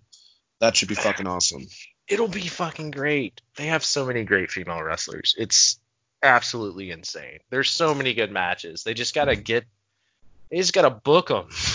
Like, they just gotta get there. Don't put Bianca Belair with the fucking primetime players for like a one-off or whatever. Like, have good ass women's wrestling matches. It's all the world wants. Like, you just want good wrestling. But yes, I thought the match was very, very good. And then there was one lead-up question, but I don't remember what it was, so it probably sucked, and I don't remember what it was. Don't worry about it. Selena Vega bitching. Yeah, Selena Vega yelling about stuff. But like I said, they caught a bunch of L's earlier in the show, so no one cared. Well, Andrade got a win for her, beating Akira Tozawa, and another awesome back-and-forth match. Kira did his running senton off the side of the ring, and this time Jerry did not make a comment of calling it the ramen noodle roll, which is good. But I will say, in all honesty, on commentary, with Zelina Vega and her interactions with Jerry and Byron Saxton, she is really good, man. She is a fucking excellent manager. Her answers are perfect. Like, why would I tell you guys my strategy? Like, shut up. Reminded me of old school heel manager mentality.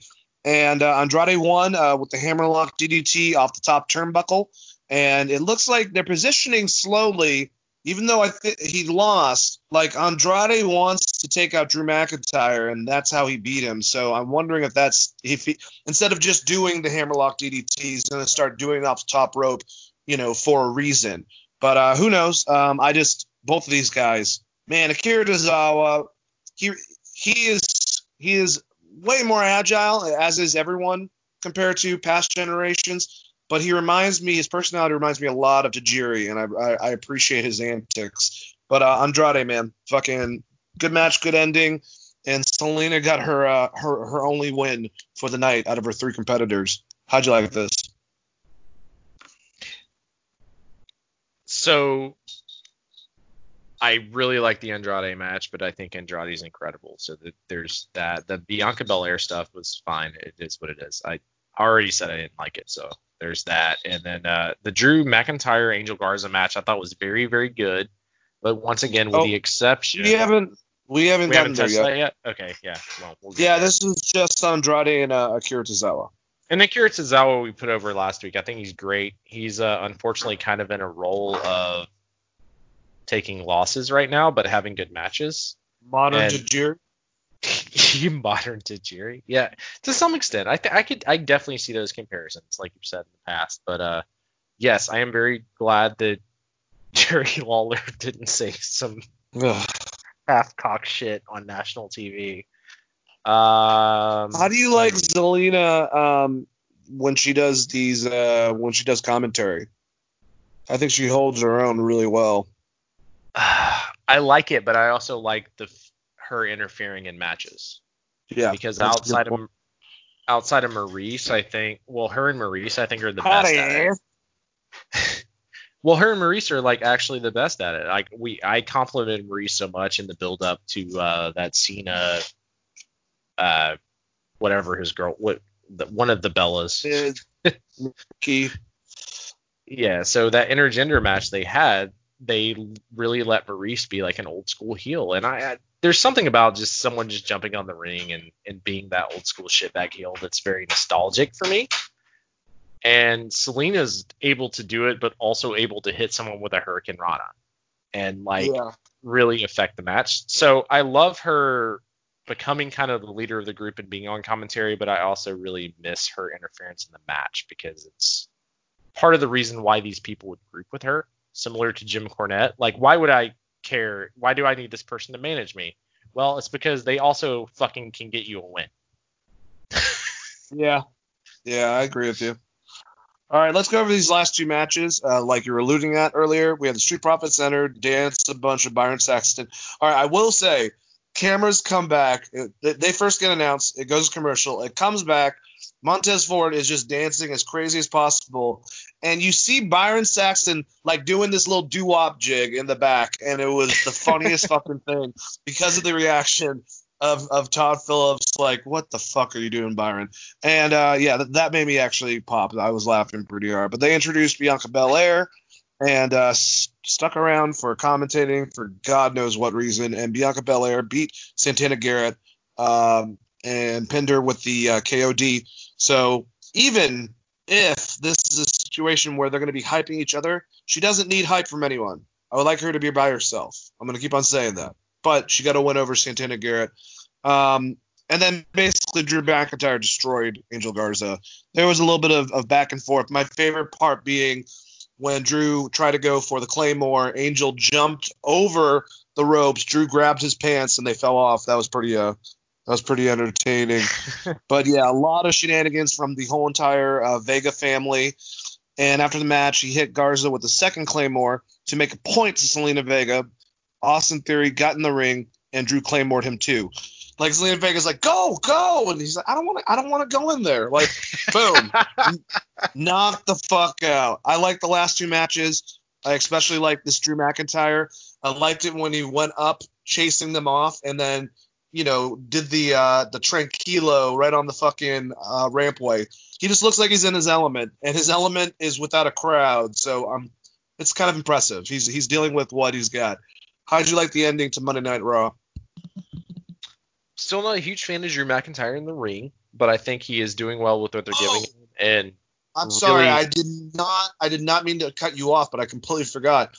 So Drew McIntyre has, once in a while, I've seen him, I think more so in the Indies, do a running senton flip where he holds the ropes over it. He did a tope con hilo, and it wasn't the Kenny Omega style, but for someone his size, I thought it was pretty impressive when he took out all three guys doing that. Sorry. Not the biggest fan of Drew McIntyre in the ring because I think he's very slow and plodding, and that's just not my favorite style of wrestling. But he's doing a great job with what they're giving him, and he's made this character fucking work. And that kick was super over with the crowd, and probably even more so now once we're able to get a crowd back in. I don't like that he just ran through this entire group, and I don't necessarily think it's the best idea to position them against him because now fans are just going to see them as the guys that Drew McIntyre kicked the shit out of. So from that standpoint, I don't like it. I like that the pants spot you're talking about and with Angel. And, if you're just trying to make Drew look great, this is fine. But if you're also trying to build a faction, probably not the best idea. But Drew's doing great. And I think Drew is a good wrestler. It's just not my favorite style. Did you expect him to do that jump to the outside, though? Because that completely fucking threw me off. I was like, really? You're going to try this?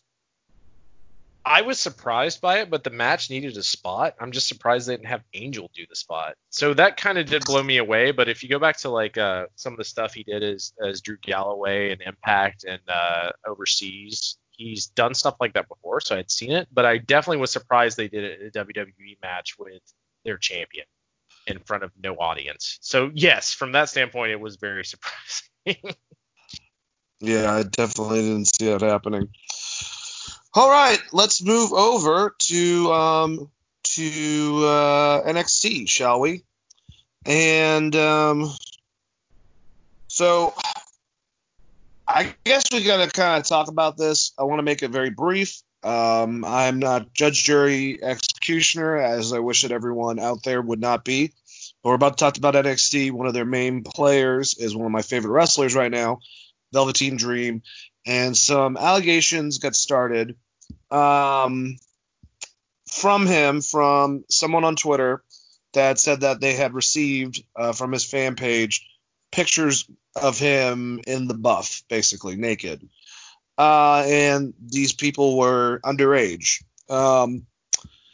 Now, this is such a. I'm not trying to cut down the website, but I know that Ringside News is definitely known for their salacious headlines. TMZ, more style concept. They definitely like to get you with the clickbait. The reason why I said that is because of how they handled the initial report compared to how every major outlet handled it, especially when Velveteen Dream made a comment saying that it was false information, that he got hacked. Remember, Paige got hacked not too long ago from her cloud account, and we all know about that. Same thing happened, and he had nothing to do with this, and he has lawyers and people looking into this right now. So there is that. But there is a lot of questionable stuff from everyone. Like I said, all the websites I go to, whether it be the Wrestling Observer or whether it be Wrestling Inc., a lot of those different types of ones that I trust, Bleacher Report, they're not catering towards this as much as the defense of Velveteen Dream and him saying that it wasn't him, he got hacked, and he's looking into it. We got to take it at face value at that, and I'm sure a lot more information. But Ringside News, like I said, salacious headlines. And speaking of salacious headlines, Ryan Satin, not trying to call him out, used to work for TMZ, likes to report stuff like this, did not cover anything related, which I find a bit weird. I've heard from other people on the internet that Ringside News. Isn't he currently under contract with WWE though? So even No, if this was a shoot, under Fox, he's not for. He still covers stuff that's kind of dirt against WWE because he works for Fox for their programming. But just to basically wrap it up, so that same website came out and kind of just mixed up Dave Metzler's words. Their headline was Velveteen Dream could be in bad trouble with WWF after recent accusations. WWE, I mean. While no one else is reporting this, and it came from a quote from Dave Metzler, said, I've got a lot of questions out there looking for answers. On the surface, it doesn't look good for him. We'll see. It's a tough one. It could be real bad, but we don't know. I mean, he denies it, so who knows? So there is that was the most political style fucking statement you could possibly made within that headline. No other major outlets are looking into it. They're all just kind of going with what he said with his response to the initial reports. So because of that, I'm going to take this with a grain of salt until there's bigger stuff. And, of course, Twitter started crucifying him right away. Let's give the man some space until there's any type of stuff where we can actually believe this as being true. So that's pretty much all I have to say about that. Forrest Gump style. Chris? I mean, this is a very weird one in the sense of it's one photo, and you would think you would have a trail of evidence if it was like we were talking about before the show, something like Ryan Adams, for instance, who I like as a songwriter, had a trail of text that this person had saved that definitely implicated him in doing some shady shit, right? This is just one photo, right?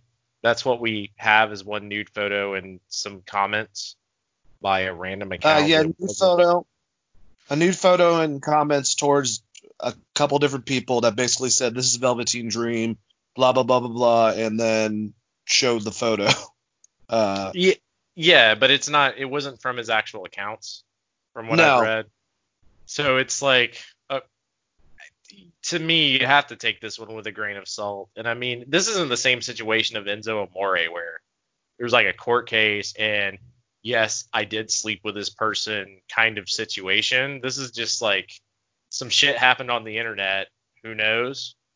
And I'm not saying that it didn't happen or the accuser's not. I mean, the fucking internet's a weird place, man. Let's just say that. For all I know, this could be a dude in his 60s just thought this was funny. Like much like the Tessa Blanchard, what was it, the shit thing that Jim Cornette had on his show. Keep in mind, there's a lot of ways to manipulate a lot of things to sound differently than what they are as far as images and shit. I mean, if that image was already out online, anyone can grab that, make an account, and send it to someone. Now, that being said, I guess we'll see. And as Dave said, not to give the political answer, but Dave Meltzer's original response is the correct response because no one's going to know unless someone investigates this to a different degree. Like, how are you going to track this back to where it originally sourced from? And to some extent, people should be tracking this back to where it originally sourced from and trying to, at least do some sort of justice for whoever fell victim to this. Because, like, I mean, to some extent, this could just be a catfish situation where this person was pretending to be Velveteen Dream, or it could be Velveteen Dream. Who knows? So Dave's answer is actually correct. What I don't like is just Ringside News in general, because they do this with every topic, and basically all they do is copy and paste out of the Observer newsletter, and they have actually no opinion. They're just fucking clickbait headlines that I think is garbage. And whether you want to say that or not, I don't know. But I'll say that. I think your fucking website's garbage. They are comic book news or Screen Rants to movies and comic books. They're a joke. They're a fucking laugh. I will say two things before we get out of this. First, the initial hack, the statement that was made on, like I said, on Reddit from the person saying, was Velveteen Dream hacked? And then the post says he posted on his Instagram story that his DMs were open, and now he's generally sending my friends messages of sexual nature. I'd like to think it's a hacker, but I don't know. How do I begin to approach this? How do I contact WWE? I have proof. And then she posted the picture, but blurred out this private area. And then Velveteen Dream's response to all this, like we were talking about earlier, Dream said, and I mean, I hear this in Velveteen Dream's voice, not meaning to, but be assured I did not communicate inappropriately with anyone. A private photo of mine was shared without my consent or knowledge, and I am working with a third party to look into this matter. So there you go. That's pretty much it. That's all we have. Yeah, exactly. Like, we can't be too quick to. This isn't, like I said, this isn't the same. This isn't a scenario where you can be quick to bury someone, because it is just hearsay on Reddit, right? Yep. This isn't someone actively going to the police and pressing charges. This is just a internet thing. So we'll see, I guess. But I just fucking Ringside News is so terrible. Terrible, man. Terrible. I can't stand clickbait. I mean, like, we like Brian Alvarez and Dave Meltzer, and we talk about them, but we also shit on them too. So this isn't just like one site is perfect, or they're one news source that is perfect. We're not Fox News, CNN News kind of fucking shit. But at least have an opinion and don't just cite someone else and then misuse their quotes. Oh, and the thing is, I put a higher regard, even if I don't always agree with them, with Brian Alvarez, with Dave Metzler, with Wade Keller, with Solomonster, with Raj Giri from Wrestling Inc. Certain people, they have garnished my respect by positive, either telling something blatantly like this is a rumor, but blah, blah, blah, blah, blah, or just being honest and being sourceful and actually being able to have credible information that they back up. A lot of the other ones, I don't. And also Bleacher Report. I'll give Bleacher Report's writers some kudos, and Uproxx. But they pretty much just take the news and kind of recycle it too. So, I mean, I will say this for anyone that's listening that is a wrestling writer. Wrestling fans just love wrestling. You don't need a salacious rumor. You just fucking say, like, look what Velveteen Dream did. And then every Velveteen Dream fan will just click on that. Like, that's wrestling. I just obviously my biggest thing is I think that he's got so much potential, and I wouldn't want a thing like this that ends up not being true to fuck it up because WWE gets kind of worried about it. That's my biggest thing. Yeah, that's that's definitely a huge thing, but I also don't want his ring rust to fuck up his run currently.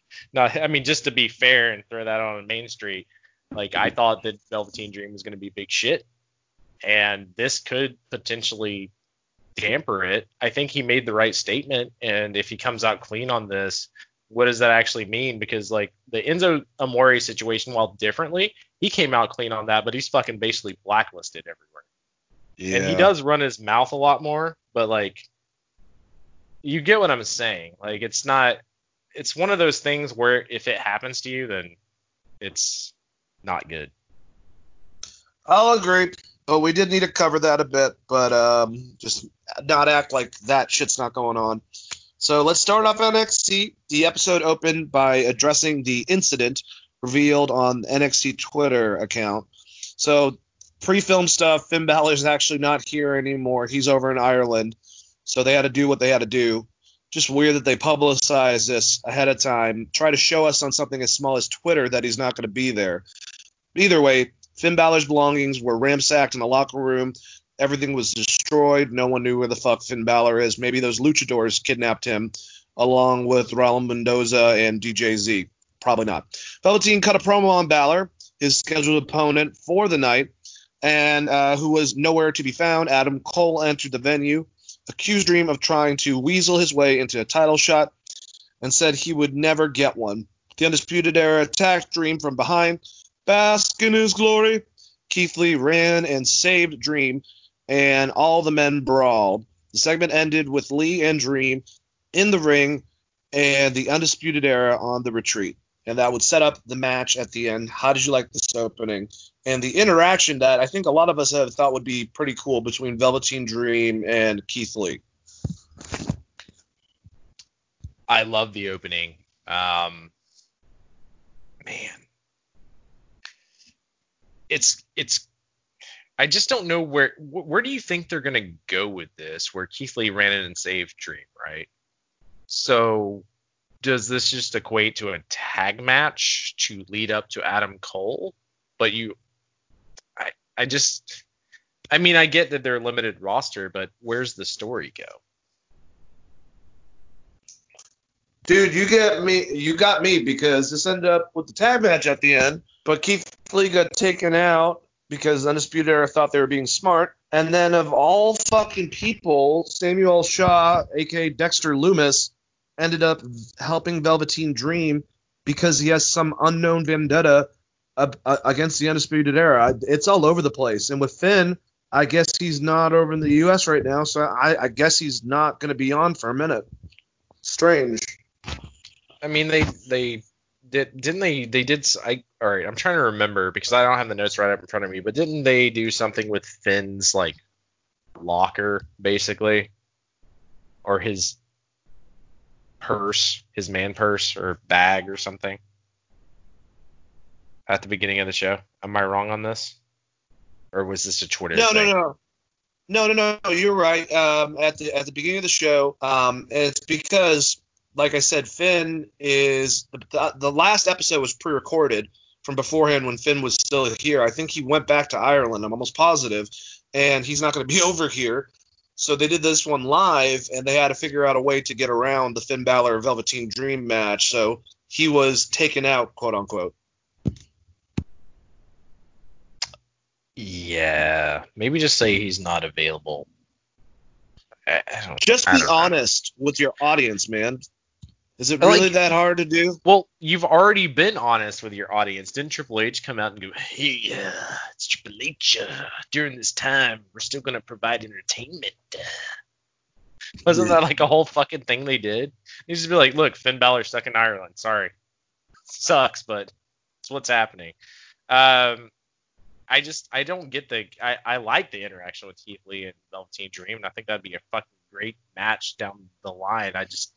Keith Lee is a champion. He's not really feuding with anyone in this group, but he has in the past. Isn't he already locked into something with Dijakovic and some other people?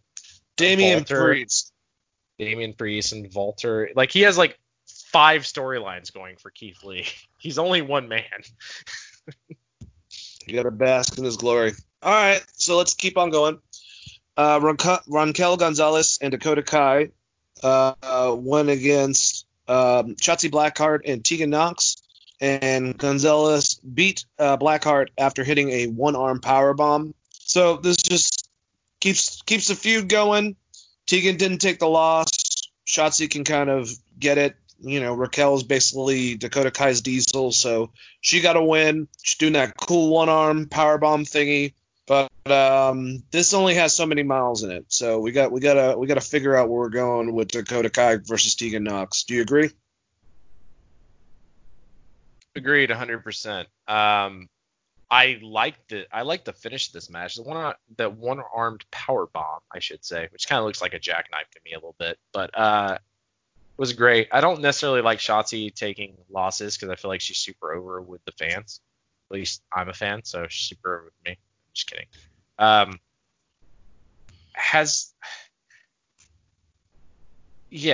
thought the match was pretty fucking good, honestly. I'm just trying to figure out where the end goal is. Still Dakota Kai versus Tegan Knox.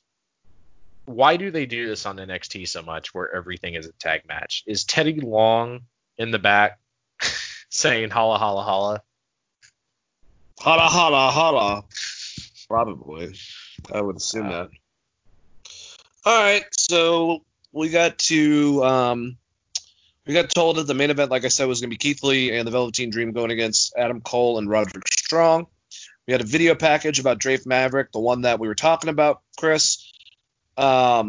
Just, emphasizing this might be his last set of matches and that he's going to really work hard in the Cruiserweight division. And it was a package about his career, basically. That's why a lot of people found it strange that if he is leaving, they would kind of do this, but at the same time, doesn't make a lot of sense. How did you like this package with Drake Maverick? So, for the most part, we kind of already addressed my feelings on this, so I'm not going to spend too long on it, but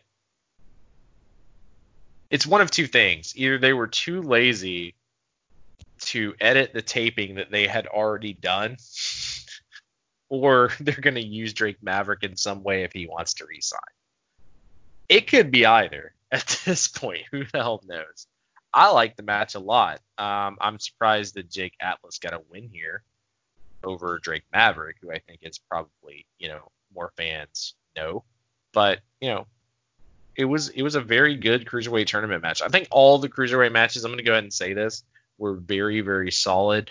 The Kushida match with Tony Nese, as expected, was a fucking banger, which we'll talk about next. But just to relate back to the Drake Maverick thing, it's very sad the situation he's in. Hopefully, if he's going to get rehire him back properly and give him a run, maybe as a Cruiserweight champion or something. Don't just rehire him back and then have him take losses. I know this is round robin, but I'm not that familiar with Jake Atlas and his work, I should say. I will say I was very impressed by Jake Atlas. I don't know him that well at all. I know that he is a very openly gay man, and I think the first one in NXT. And he visually, I don't know what his ethnic background is. He looked a lot like Steamboat to me. He had elements visually, at least, of Steamboat. But the most impressive thing was that cartwheel DDT that he did.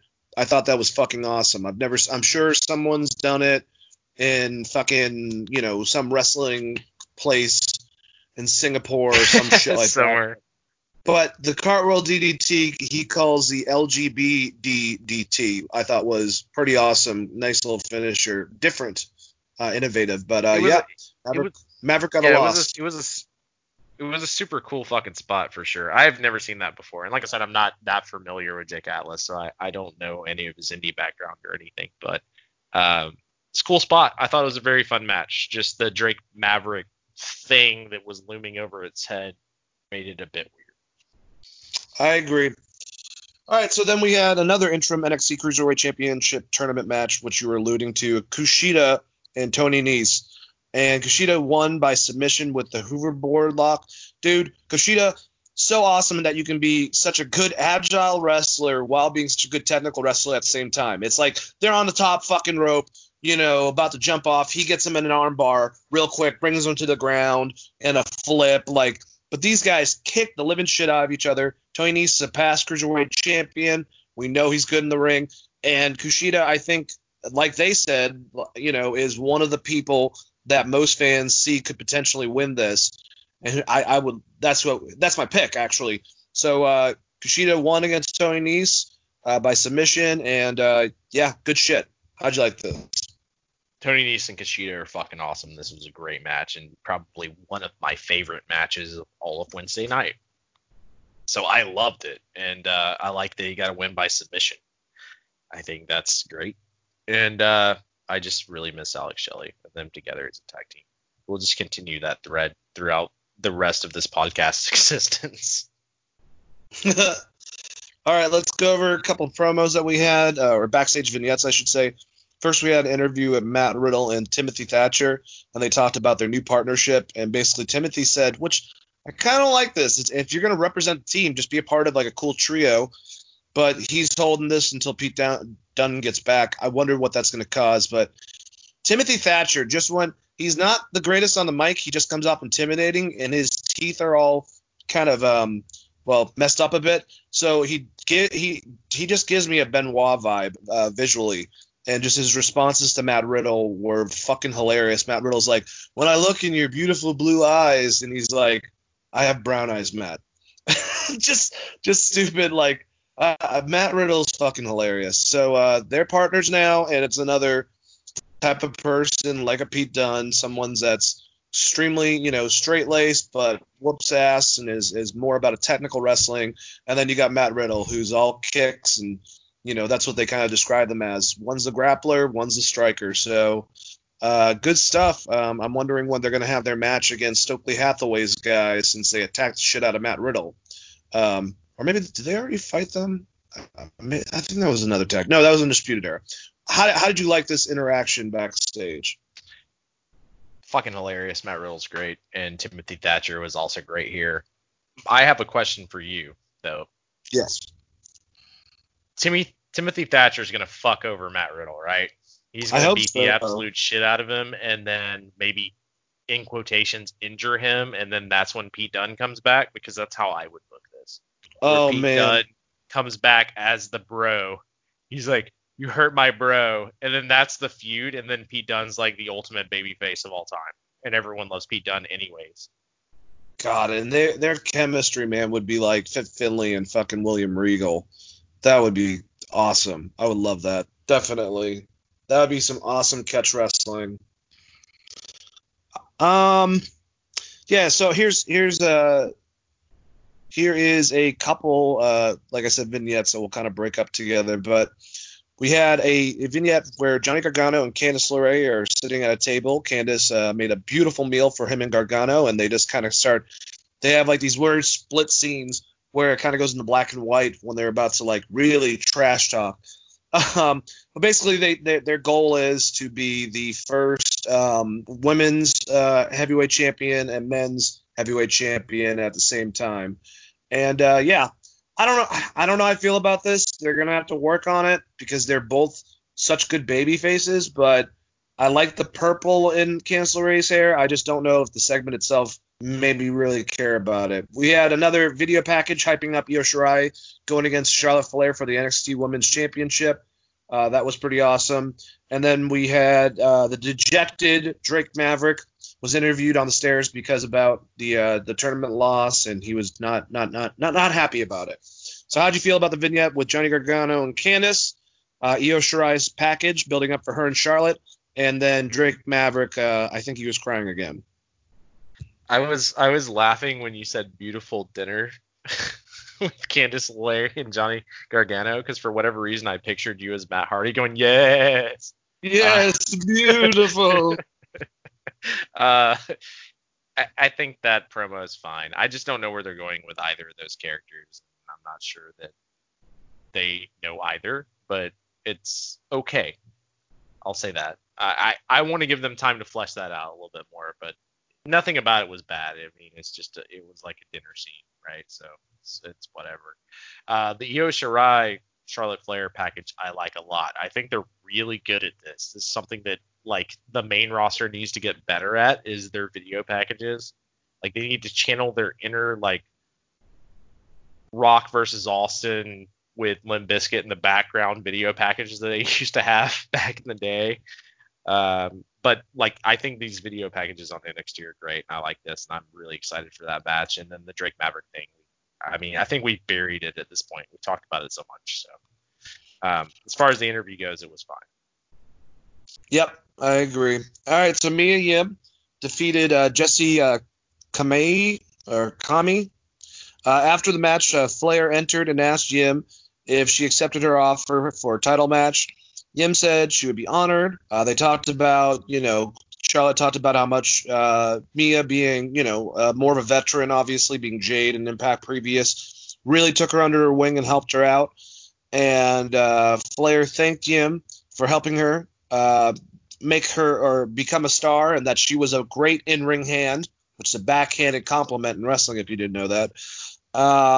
And that she would love to make her a star next week. So it was kind of Charlotte being a dick, but doing her own thing about it. So that should be an awesome match. Are you excited about Mia Yim versus Charlotte Flair? I am to some extent, but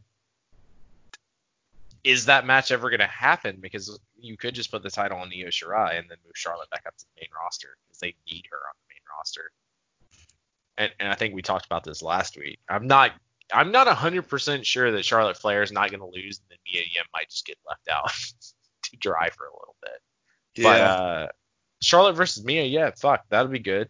Be a good match. Especially, I think the Charlotte promo was, I don't know if it's last week or the week before, where she specifically mentioned like Mia and her upbringing and background and played into that character. Which, by the way, Charlotte's fucking amazing once again. That would be a good match. I'm still weird on Charlotte because I don't like, is she a heel? Is she a babyface? She's fighting Mia Yim in theory, who's a babyface, and Io is supposed to be a heel. And what is Charlotte? Just the Charlotte's best. Charlotte, man. Yeah, Charlotte's just Charlotte, I guess. Yeah, I'm excited about that too. But I think that if she has a big publicized match with Io Shirai, and they had that ladder match where Io won, this kind of the writing's on the wall. Mia's going to lose. There's no way, it would not make any sense to put it on Mia Yim if she has this big, fight built up with Io Shirai, right? Yeah, I agree with you. That's why I say I think Mia might just get left to the side because there is, I mean, you have to think they want to move Charlotte back up to the main roster, unless Charlotte just doesn't want to travel anymore. Unless she's just like, no, fuck it, I'm only going to do in it, which right now it doesn't matter, but maybe I have no idea.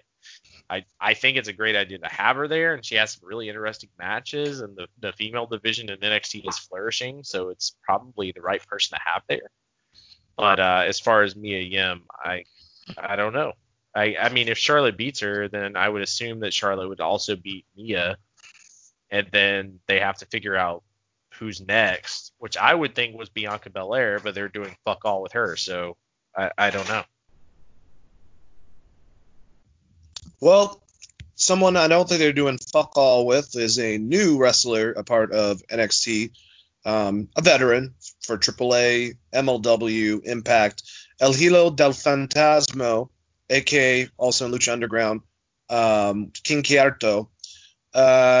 He had his first match against Jack Gallagher. I just have to say, to start off things, I like the old match, but I think it was too much on the Phantom concept. Like, it looked exactly like the Phantom's mask from the comic books and stuff. But this new one's really cool. It kind of gives me a King Kierto mixed with his El Fantasma mask. and I like him presented in a suit. There's something about a luchador in a suit and all of his vignettes. He just looks like a badass. And just like King Kierto, he's not the biggest dude, but for some reason the gravitas he gives off makes him seem like that much bigger of a wrestler. But he went against Jack Gallagher. They had a good match. Jack Gallagher's got this new tough guy tattooed everywhere thing going, but he lost, and El Hilo Don Fantasma picked up the win. So good stuff. Good showing for this new NXT roster member that I'm very much looking forward to. Chris, how'd you like this match? Very much looking forward to him as well. And I agree with you. I think the mask is great. You just channeled your inner Brody Lee. You're like, Lucha should have suits on. And then you made fun of every other Lucha that didn't have a suit on, basically. Exactly. Probably exactly what it is. All right, so Yim and Flair for the NXT Women's Championship and Lee and Priest for the NXT North American Championship were promoted for next week. We saw that during the commercial, the masked men who have been kidnapping people in the parking lot tried to abduct Phantasma, but he fought them off, and I thought that was pretty awesome. Like, no offense to DJZ and Raul Mendoza, but this guy's like, no, man, I'm too much of a badass. So I think they're building up pretty strong. How'd you like that segment? I thought it was really, really good, honestly, and I like Phantasma a lot, and I'm excited to see where that goes, even though I'm not necessarily a huge fan of it always being Lucha versus Lucha in WWE. All right, our final match, Velveteen Dream and Keith Lee going against Adam Cole and Roderick Strong. Right off the bat, Priest attacked Lee because they're having a match next week for the title, hurting him enough that he was taken out of the match. Dream began to wrestle essentially a handicap match against both Adam Cole and Roderick Strong. And out of nowhere, Dexter Lumis appeared on the apron during the match and stared silently at Dream. Dream eventually tagged Lumis, and the ref allowed Lumis to compete. The match ended after Dream pinned Cole with the Purple Rainmaker for the win. Dream's got a win over Adam Cole. That's one thing in this. Dexter Lumis, he's got this weird obsession that was shown when he showed up at the last match with Undisputed Era. What the fuck's going on with that? And I never thought that he'd be positioned in some ways, I guess, as a babyface in this. What is Dexter Lumis' intentions? He is becoming one of the most intriguing wrestlers on NXT right now. And those style wrestlers usually do well for themselves. But just interesting with him and Velveteen Dream celebrating at the end. How'd you like this match? And where do you think they're going with Dexter Lumis against the Undisputed Era? So I thought the match was very, very good. I will say the Dexter Lumis character is intriguing to the standpoint of what you were kind of alluding to. We don't know where he is. Like, is he a good guy? Is he a bad guy? Is he going to come out next week and murder Velveteen Dream? Like, it doesn't. He's not really set. It's more like he just only has his eyes on the Undisputed Era, which I wonder if it's going to lead up to some kind of breakup eventually of Undisputed Era, because I think it may have ran its course and maybe they're looking at moving some of those people.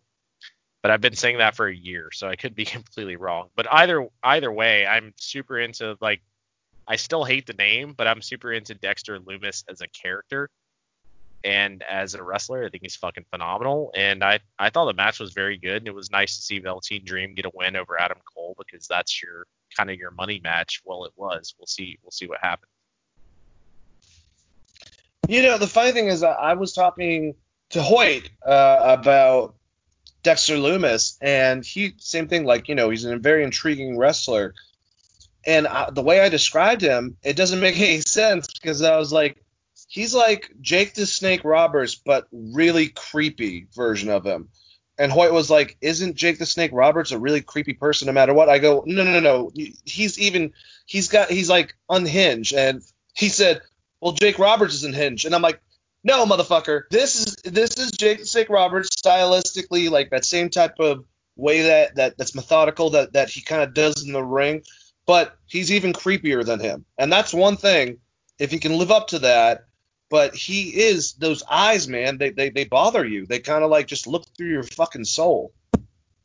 Yeah, I mean, Jake the Snake always just came off like a Texas badass you wouldn't fuck with in a bar to me, that maybe goes to some weird church that has snakes, No, he as didn't have that opposed like to. Bruiser Brody style look to him, or Cactus Jack, or Brian Pillman, when he was a loose cannon, like that type of something's wrong with me sort of look. Yeah, so what I'm getting at is Loomis has this other thing where you might think this man is a serial killer kind of thing, which is what you're going for, right, with Yeah. that character. Whereas Jake the Snake just seemed like a badass Texas redneck that probably went to a snake church to some extent. Do you think that Loomis is going to wear people's skin as clothing eventually? I hope so. Hopefully he murders the Fiend down the line and puts on the mask. That would be that would be pretty great. Because they're never gonna give us like, oh, he actually cut his face off and put it on, but he could take the Fiend's mask and put the Fiend's mask on, and he could do some really cool shit there. The only problem is like Killer Cross is also there, Yeah. and you still have the Demon, and you still have the Fiend, and you have these mystical characters. And the only one that I think is, to me, is really resonating is the Loomis character to some extent, and it's just because almost his weird infatuation with the Undisputed Era. So I hope they flesh that out, but I think it's really good TV for NXT. I'll say that.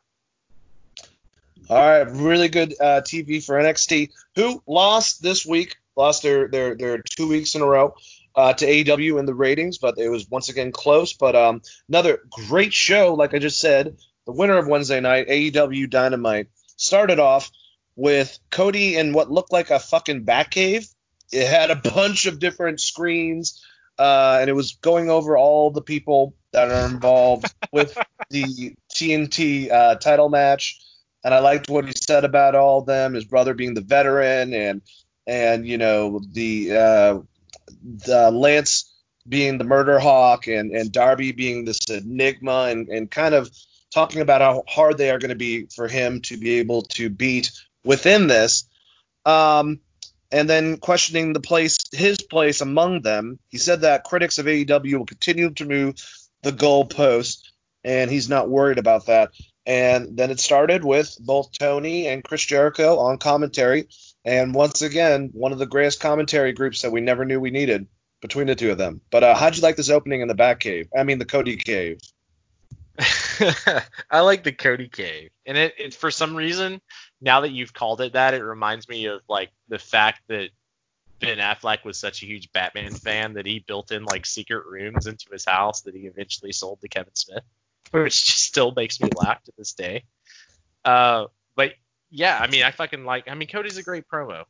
He's been really good for a long time, and the moving the goalpost is a good comment for his character, because in theory he's going to win this tournament for this title, but the end goal is still probably MJF and to get back to the top somehow. I just want to know how he's ever going to be able to challenge for the top title again, which is very intriguing. I think great story writing. I like the intro, and like you said, fucking as soon as they come back in, Jericho's like, basically, what an asshole.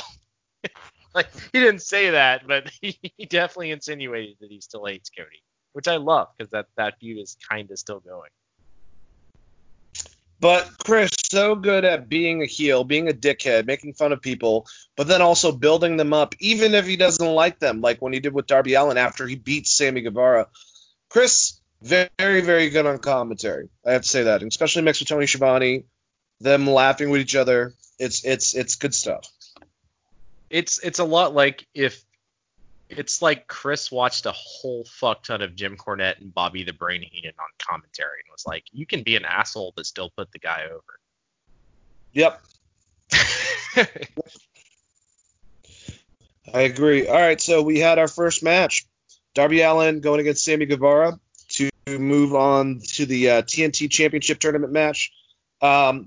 This might have been my favorite match of the evening between the two shows. This was definitely these guys. Both matches have been awesome. I think Darby's won both of them. But on the pay-per-view match, it started off with Sammy Guevara on the outside, and Darby Allin gets in the ring and then just does a running fucking suicide dive and nails him. And then they went through that table spot where Sammy did the 360 and said I'm crazy. You know, pretty much built the exact same way, but this time Sammy gets the heads up over Darby Allin. Comes out with a Tope con Hilo while he's coming down the ramp. Darby Allin's so good too.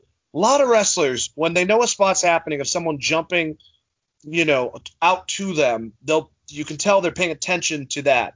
They're trying to make sure that they catch the person. Darby Allin made it look like he had no idea, and then boom, out of nowhere, he catches Sammy, and they start just beating the shit out of each other. Sammy grabs a fucking plastic and steel blue ladder, puts Darby on it, and does, I think, a backflip. I can't remember if it was a swanton bomb or a backflip on it, but just completely annihilates himself and Darby Allin, smacking his head against it. And then they finally got in the ring.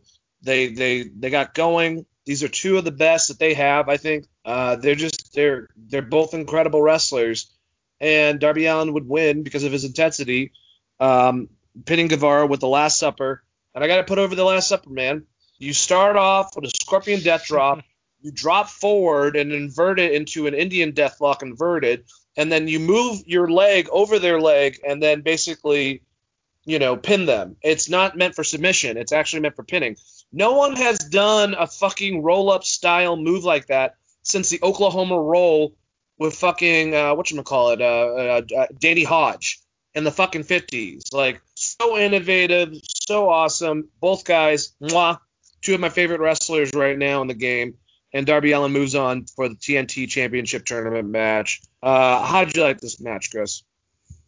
I thought they gave us this match for free. This should be a pay-per-view match. Again, they're so great. They're both so fucking great. Such great characters. Sammy Guevara, and I think I was talking to you about this. When he first came out, we were just like, And then when he joined the Inner Circle, it went to a new level on AEW for me. Everything he does, he's so great at selling. He's so good at making sure whoever is around him, he is putting over, whether he's getting key or not, he is still making sure that he is adding something to the match, and it's incredible. And Darby Allin just has this incredible fucking presence was so unexpected. Even after watching the Wrestlers documentary, which I've talked about before, he was one of the people. Austin Theory is another one in the same episode with Gabe Sapolsky. Kind of knowing Darby's background and kind of what he was able to accomplish and how fucking good he is in the ring. And this Last Supper finisher is great. The only other roll-up finisher I can think of, because you threw it out there, would be like a sunset flip, which people used a lot. And the other one, right offhand, is like that weird Colt Cabana Superman pin, which sucks. Yeah. This one is definitely one of the better ones. This is sure. way cooler. Way fucking cooler. And I like Colt Cabana. I just hate that fucking finisher. I always have. JR is the one who brought up the Oklahoma Roll thing because he was on the post show with Taz and God dang it, the Luchador Excalibur, and he's like he used a friggin' pin maneuver. It's like the only person is my friend Danny Hodge. He used to do the Oklahoma Roll against someone, but yeah, sunset flip. There are other ways, but actually, it looks like it would be a badass submission if you wanted to use it like that. But he's doing what he wants. But the one thing, both these guys, Sammy has been taken under Chris Jericho's wing, and you can tell that that's great stuff. Between Jericho, between JR, many wrestlers have said, and we've said this a million times, young Shawn Michaels, circa 94, young Eddie Guerrero, circa 96. That's how he's coming off stylistically, and he's getting taught by Jericho. Then you have Darby Allin, who from JR to Cody, young Jeff Hardy, young Sting, and Cody has been taking him under his wing. These guys are getting set up to be two of the biggest wrestlers of their generation. I say that every fucking week, and I mean it. It's so weird because they're so different. So Darby has this natural charisma. Not saying he's not great in the ring or anything, but he has this fucking natural charisma where it seems like Sammy does kind of have the Chris Jericho aspect where he is working his ass off to get over. in whatever he does, whether it's the fucking bubbly bunch or if he's just like yelling about the fact that Dean Ambrose showed up somewhere. Like he's putting. And the funny thing was, I listened to the Wrestling Figure podcast with Chris Jericho earlier. I sent it to you, and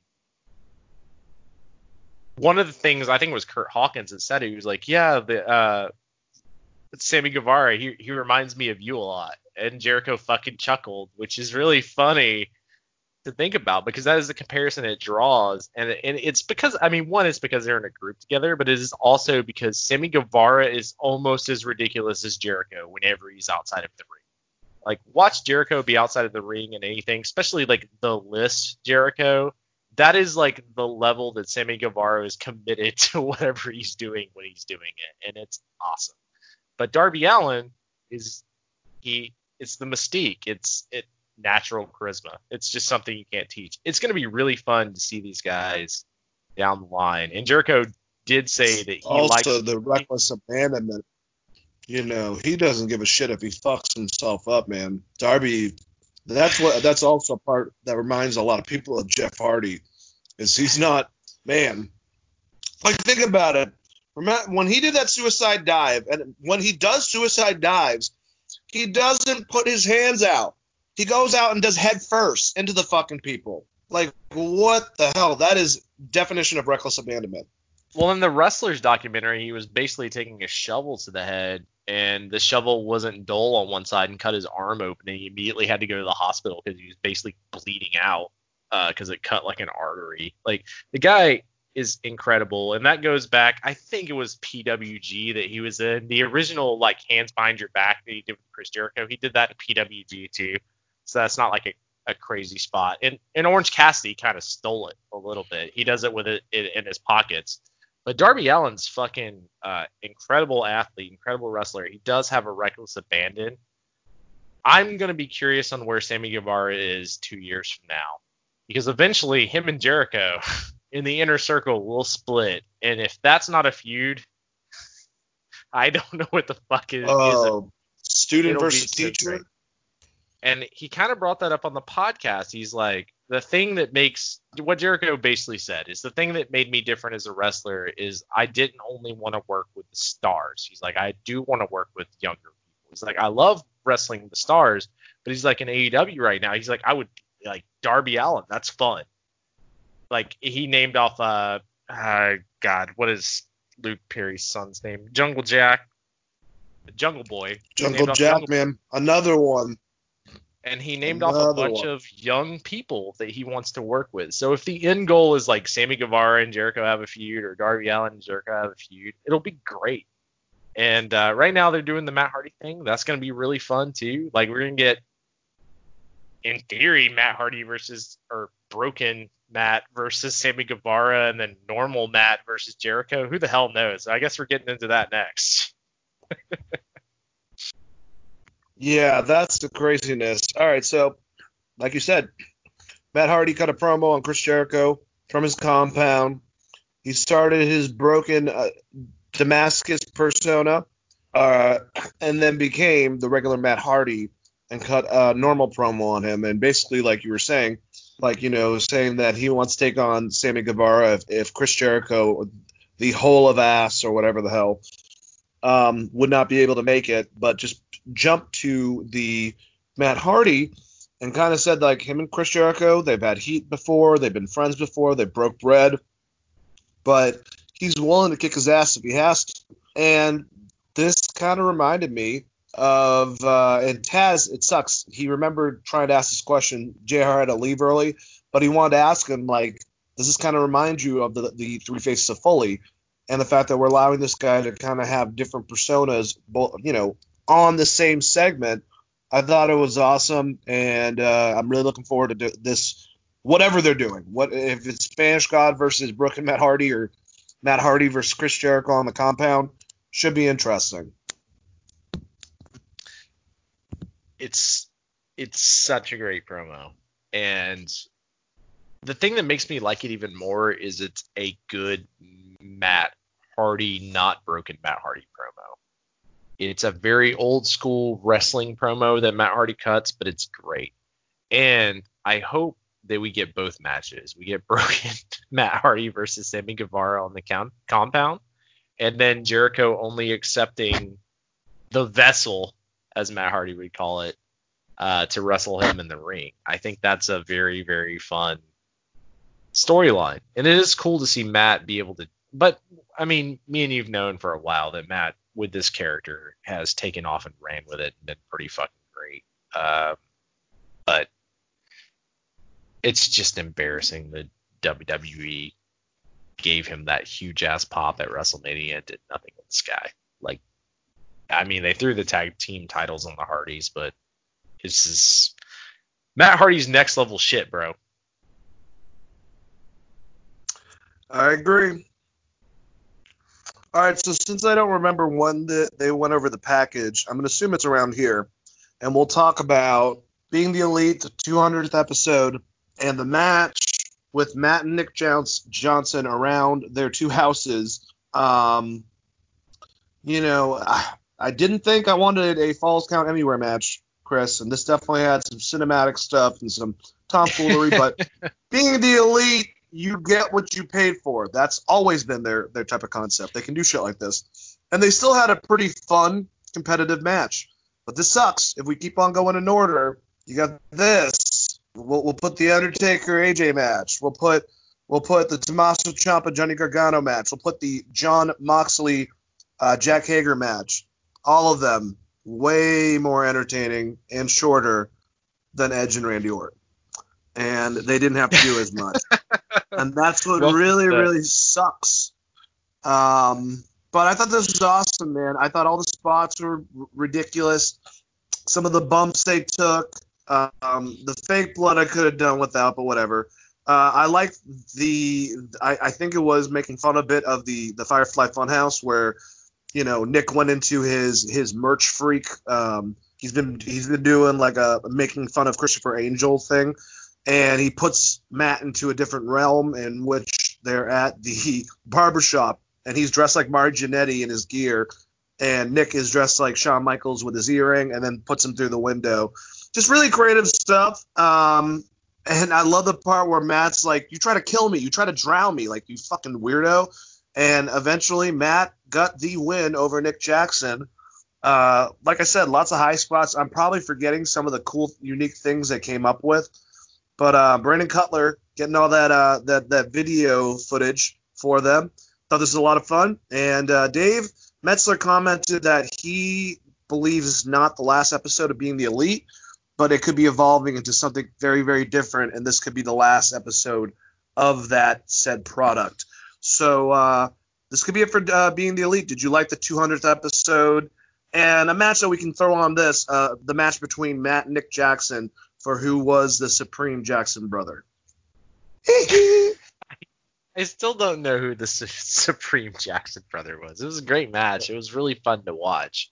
I think I do have a little wear and tear after seeing so many of these video matches and watching that Taker one, like, I guess 4 times now at this point, because people keep telling me I'm missing something of how this is the greatest fucking Taker match. Or I mean, outside the Shawn stuff, I just keep getting that commentary. I keep watching it, and I'm like, it's pretty good, but like, it's not like, it's not fucking phenomenal, even though the phenomenal one was there.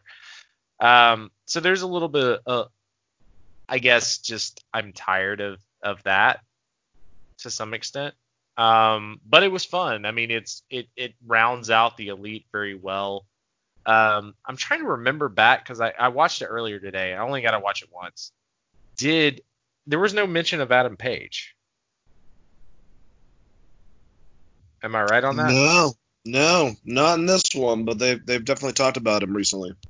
So I think like maybe the swerve is an Adam Page show that is still kind of like Being the Elite, but from Adam Page's standpoint, which I think is good for the character and good for the show, because I feel like people are behind Adam Page and you're always the hero of your own story, etc. I think that could be fun. There's a lot of stuff they can do with Being the Elite. Now, I don't watch it every week. I do try to keep up with it. Some of it's very silly. There were some great moments. The merch shop, or the Firefly Funhouse, as you called it, or people are comparing it, was pretty great.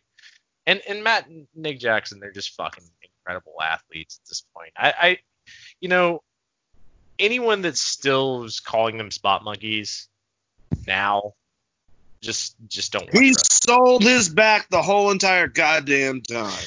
He got hit in the fucking back with a shovel, for Christ's sakes. But it doesn't matter. It doesn't matter what they do. Like, it doesn't matter if they have a great match with the Golden Lovers. There's still going to be those people that are like, oh, they can only fucking do spots. And I'm just like, they wrestled Dusty Rhodes and Cody Rhodes, who can do pretty much 0 spots. Yeah. So Cody's got the run, launch up the top turnbuckle, and double axe handle to the outside, and Dustin now does the whatchamacallit, the Canadian Destroyer. That's their big spots. Which requires the other person to be able to do the spot, basically, with the Canadian Destroyer. I'm just, in general, I thought it was fucking a lot of fun. I'll say that. Yeah, it was a lot of fun. All right, so we had Kenny Omega going against Atlanta Zone, Southern Honor Wrestling's big heel, Alan Angels. And, Taz and Excalibur talked about this. There was already immediately people were bitching about the fact that Kenny gave him so much, offense, especially because of some of the match we'll get to that were squash matches. But Alan Angels is a good wrestler. I'm glad they did. I saw an awesome match with him and Austin Theory over at Southern Honor Wrestling. And Omega eventually pinned Angels after hitting the second V-trigger. I thought it was awesome because Chris Jericho couldn't get his name right, was purposely screwing it up. Basically, at one point was like, and if anyone gets offended, they can kiss my ass, and had that attitude. And then Angels screws over Kenny by pulling up the apron, and Chris Jericho's like, what are they doing? Aren't they going to pull it out? And he makes him slip. He's like, I like this Alan Angels guy or Angles guy or whatever. Just hates Pineapple Pete. We saw him again in the audience, but cool match, especially, to see a wrestler that you've seen, within over here going against Kenny Omega. You can definitely put that on his highlight reel. And Kenny Omega, best bout machine, good shit. How'd you like it? I like the match a lot, and I have no problem with Kenny Omega selling because he's not at the top of the card right now, and they don't seem to be planning to have him at the top of the card. And if this is just a filler match, whatever, man. He had a really good match with someone that's unexpected, and I thought it was fun. I thought the commentary was very fun. The apron spot was – you're spot on with Jericho's commentary. He didn't even win with his finisher. He won with 2 V-triggers. So I think that Kenny's mindset is like, I never even hit my finisher. So, like, I dominated this guy. Even though I gave him a little bit of offense, I still dominated him because I did not have to put him in the one-week angle. But not everyone's going to look at it like that. I think that's like a huge wrestling nerd thing to think about, but that's probably his mindset because that's a very Japanese thing. Like, if you didn't even hit your finisher and beat the guy, then you kicked his ass, essentially. Whereas in, American wrestling, it's you hit 7 finishers and finally the last time you hit the finisher, you win, I guess. I agree. All right. So next, we had Scorpio Sky Package. Just going over the history of wrestling with him and how he suffered a pretty bad back injury, but miraculously, he started feeling better and better, got in the best shape of his life, and then joined SCU. And once again, man, Scorpio Sky, I think, is going to be a future champion within here. And then we had Cody listening to Dustin Rhodes. This was on the road to, I forgot what the pay-per-view is coming up, but their other YouTube station where Dustin basically says that if he can't beat Kip Sabian, he's quitting, and how it'll be such a big deal for him at a pinnacle of his career to win the TNT championship. Just making his brother feel bad, and that's what Cody basically felt. How'd you like these 2 segments, Chris?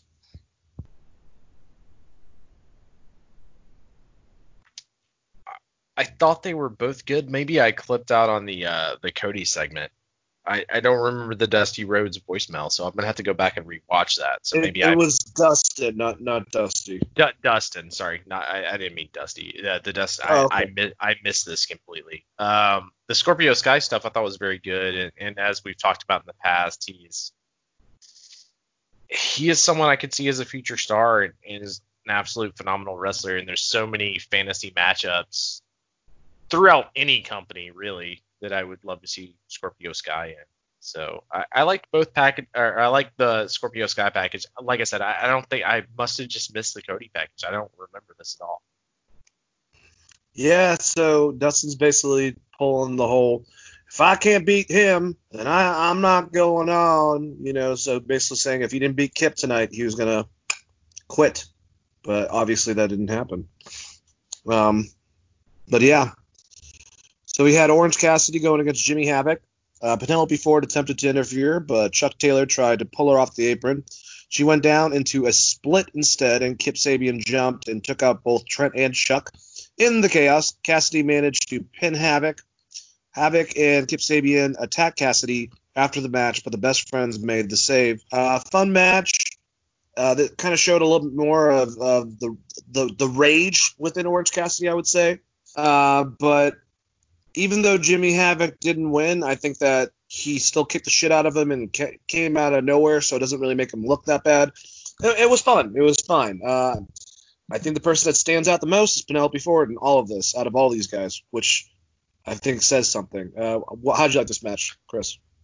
I mean, I think the most over person is Orange Cassidy, but Penelope Ford is the one you can maybe hitch your trailer to. I agree with you. I thought it was a very fun match. I expected a little bit more from Jimmy Havoc as far as being a monster, I guess, with this being his first match on TV in a while. But outside of that, I mean, this is just a setup for like a best friends match, and they're maybe doing an intergender match with Penelope Ford versus Orange Cassidy, because that's kind of what it feels like. And if so, I'm fine with that. I think that's like not a bad idea.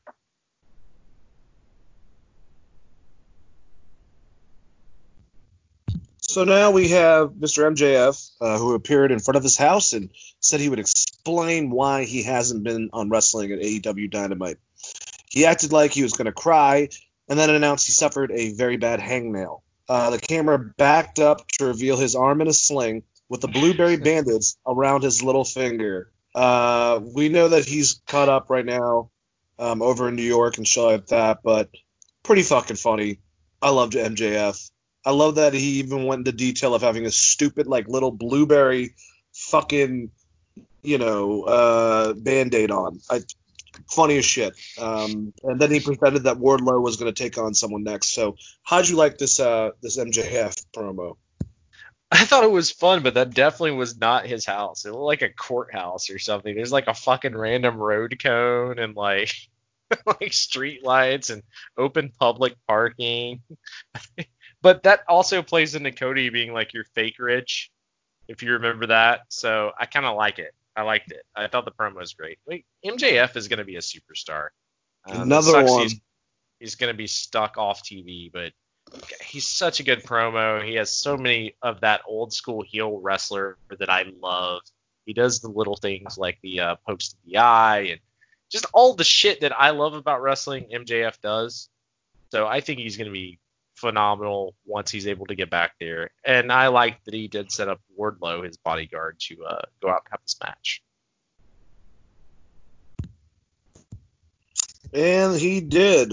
Basically, Wardlow came out, went against Lee Johnson, and just kicked the living fuck out of him. He did something off the second rope. I can't remember. He basically made him fall off the rope into like a go to sleep, kicked him right in the face, and then did the airplane spin. What do they call it? The F10, where he just like launched him off of him. Wardlow, it's probably because I'm a mark over the guy. I think I've explained this to you. I've explained this to the people beforehand. But I was a big fan of 1998 Wrath Run.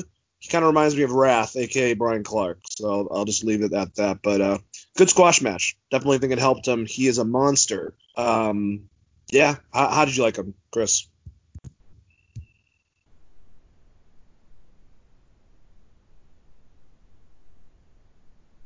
Christopher. Sorry, the mute button wouldn't work there on Skype. Apologize for all you guys. I like Wardlow in this match. I mean, obviously it was just straight squash, but they haven't really given us a whole lot outside of that.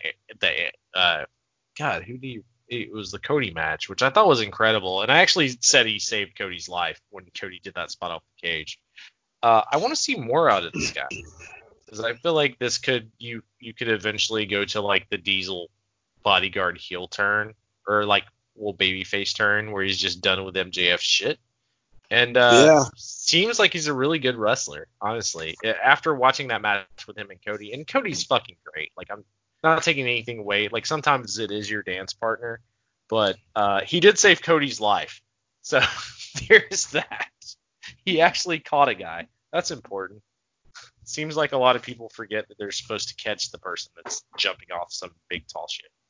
Or if they're going to throw them like a rag doll, make sure that they do it properly so that they don't hurt themselves like Nia Jax. Yeah, I'll take another shot at her. An ex-football player was seen applying online at a Dark Order, and then the video cut to an interview with Mr. Brody Lee, talking about how vascular he looked and how he looked buff and and asked him if he used to be a football player. He said yes, and Brody gave him a mask and welcomed him to the Dark Order. So we're gonna be going by Mr. Brody. What the fuck? All right, I'm stepping all the way into it. Just keep on doing it. Brody Lee defeated Justin Law. Lee pinned Law after the lariat. After the match, he got in Marco Stunt's face again. He looks like he's trying to recruit him. They haven't had any of the other Jurassic Express people come out to try to like break this whole thing up. So that's an interesting concept in the mix. But I like Brody Lee. I like this stuff. You don't have to be so on the nose with the WWE shit. Take it back a notch. Same character. Don't have to have every vignette have something to do with a Vinceism to me. What do you think, Chris? To some extent, I agree with you, but I feel like Vince deserves the roast this week. So, son of a bitch.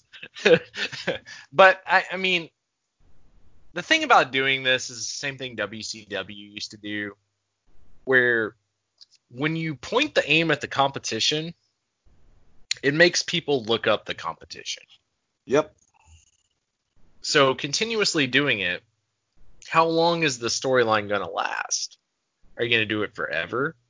And what does that mean for you as a character? That your character is based on a character, essentially. Because Vince McMahon is also a character to some extent. The vascular, all of that stuff is like Vince McMahon promos. So are you just like a bootleg Vince McMahon to some extent? I liked it. I thought it was funny. But I also get what you're saying, where you don't need to be spot on all the time. And you don't need to always bring it up. We get it. He's supposed to be an evil McMahon, essentially. But you don't have to drive it home so hard. And it's not the same kind of comedy to me that works as like a Matt Hardy or Jericho. This seems like a written thing where a bunch of people get in a room and just shit on Vince McMahon or something. Yeah, kind of agree with you. All right, so a backstage interview, Best Friends challenged Kip Sabian and Jimmy Havoc to a tag team match. I like how this happened because Trent Beretta was like, well, I want to fight Penelope, but of course I can't do that. So instead, we want to take on Kip Sabian and Jimmy Havoc. It's like, all right, Trent, I was glad you got yourself out of that one. And then we have the new addition, Chris, of the Bubbly Bunch. Sammy Guevara was feeling down about the Inner Circle's recent loss, but the rest of the group encouraged him to be positive. Jericho suggested that they dance to cheer up. Santana suggested the Flim Flam, which is a big, popular thing on TikTok. Stuff that Flim Flam, TikTok, I don't know any of that shit. Anyways, and Jericho said that whoever did the best job would get a bottle of hand sanitizer as the prize. Then they all danced. Jericho was mad that Sammy clearly won the contest, but he showed off by doing a backflip and throwing the hand sanitizer at the screen of the phone and saying, basically telling him to fuck off. He was very angry about this whole entire thing. And I love the detail of in the bottom corner, it doesn't say TikTok. It actually said, this is not TikTok. So pretty funny shit. I don't know anything about the Flim Flam, but, I thought it was hilarious. How did you like the Bubbly Bunch episode? Enjoy your sanitizer, Sammy. So dumb. Jericho's the best. I thought it was fucking great. I mean, I wanted more Matt Hardy references just because this is what they're building to, but outside of that, it's still entertaining, and Jericho was amazing the entire episode. He's really put AEW on his back, him and Cody, to some extent, and they've both been fucking incredible. And it just further proves that, like, slowly but surely, Chris Jericho is going to creep into everyone's number one of all time if he just keeps doing what he's doing. He's great, man. So we had a Kip Sabian Dustin package before the match to find out who would advance in the tournament for the TNT Championship. And we had Dustin Rhodes going against Kip Sabian for that said championship. And basically Dustin Rhodes put his career on the line. And it was a lot of Penelope trying to get involved, but Brandy stopping her for a majority of it. But finally, Rhodes pinned Sabian with the code red after Sabian was distracted by Penelope Ford's fight with Brandy Rhodes. And, Dustin Rhodes moves on. Kind of saw that coming a bit, but, cool for aspects of we might be getting him and Lance Archer. We might be getting another match with him and whatchamacallit, Cody. It just all depends, basically. So excited about that. How'd you like the last match and the ending to AEW Dynamite, Chris? Well, I'm glad that now that I know it was a retirement match and Dustin Rhodes won, which brings a lot of importance to the match, which I guess just missed. Thought it was very good. Dustin Rhodes still hitting Code Red or whatever we want to call it is still pretty great. And I want to know where the Penelope Ford thing is going. I guess that's the biggest question is she – I feel like she eventually breaks away, right? She can do splits. She can do splits. Is that what you said? She can do splits. Okay, well. I feel like she has to eventually break away from that group, right? Or am I crazy about that? Or I don't know. The match itself is really good. Dustin Rhodes continues to put out good matches. Kip Sabian, I feel kind of sad for because he's being overshadowed by Penelope Ford in a lot of ways, and maybe that's not what they actually intended. It's true. Definitely is true. All right, so real quick, just to wrap up stuff, we're not going to go over SmackDown, guys. There wasn't a lot of stuff. I will say that King Corbin, unfortunately, went over Drew Gulak for qualification for the Money in the Bank, so he'll be in that. And Lacey Evans beat Sasha Banks, which I don't think a lot of us saw coming. And Lucha House Party beat The Miz and John Morrison to advance for a title opportunity. So those are the crazy stuff. And at the end, we had a cool segment with Triple H for his 25th anniversary. Really humorous. Vince came out. Flair was over the phone.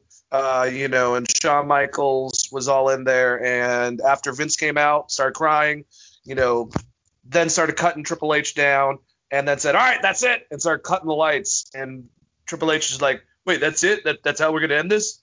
Wait, is that the sound of crickets? And Shawn goes, yeah, like your career.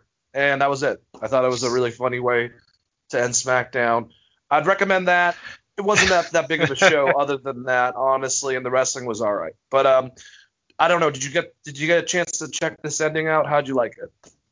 I did, and I thought it was very, very fun. And it's almost like the boys eventually invited Vince McMahon into the clique, in quotations, which is kind of great. I loved it when Ric Flair said, hey, make sure to watch out for Shawn Michaels trying to super kick you at the end of the segment. And Shawn's like, I don't know what you're talking about.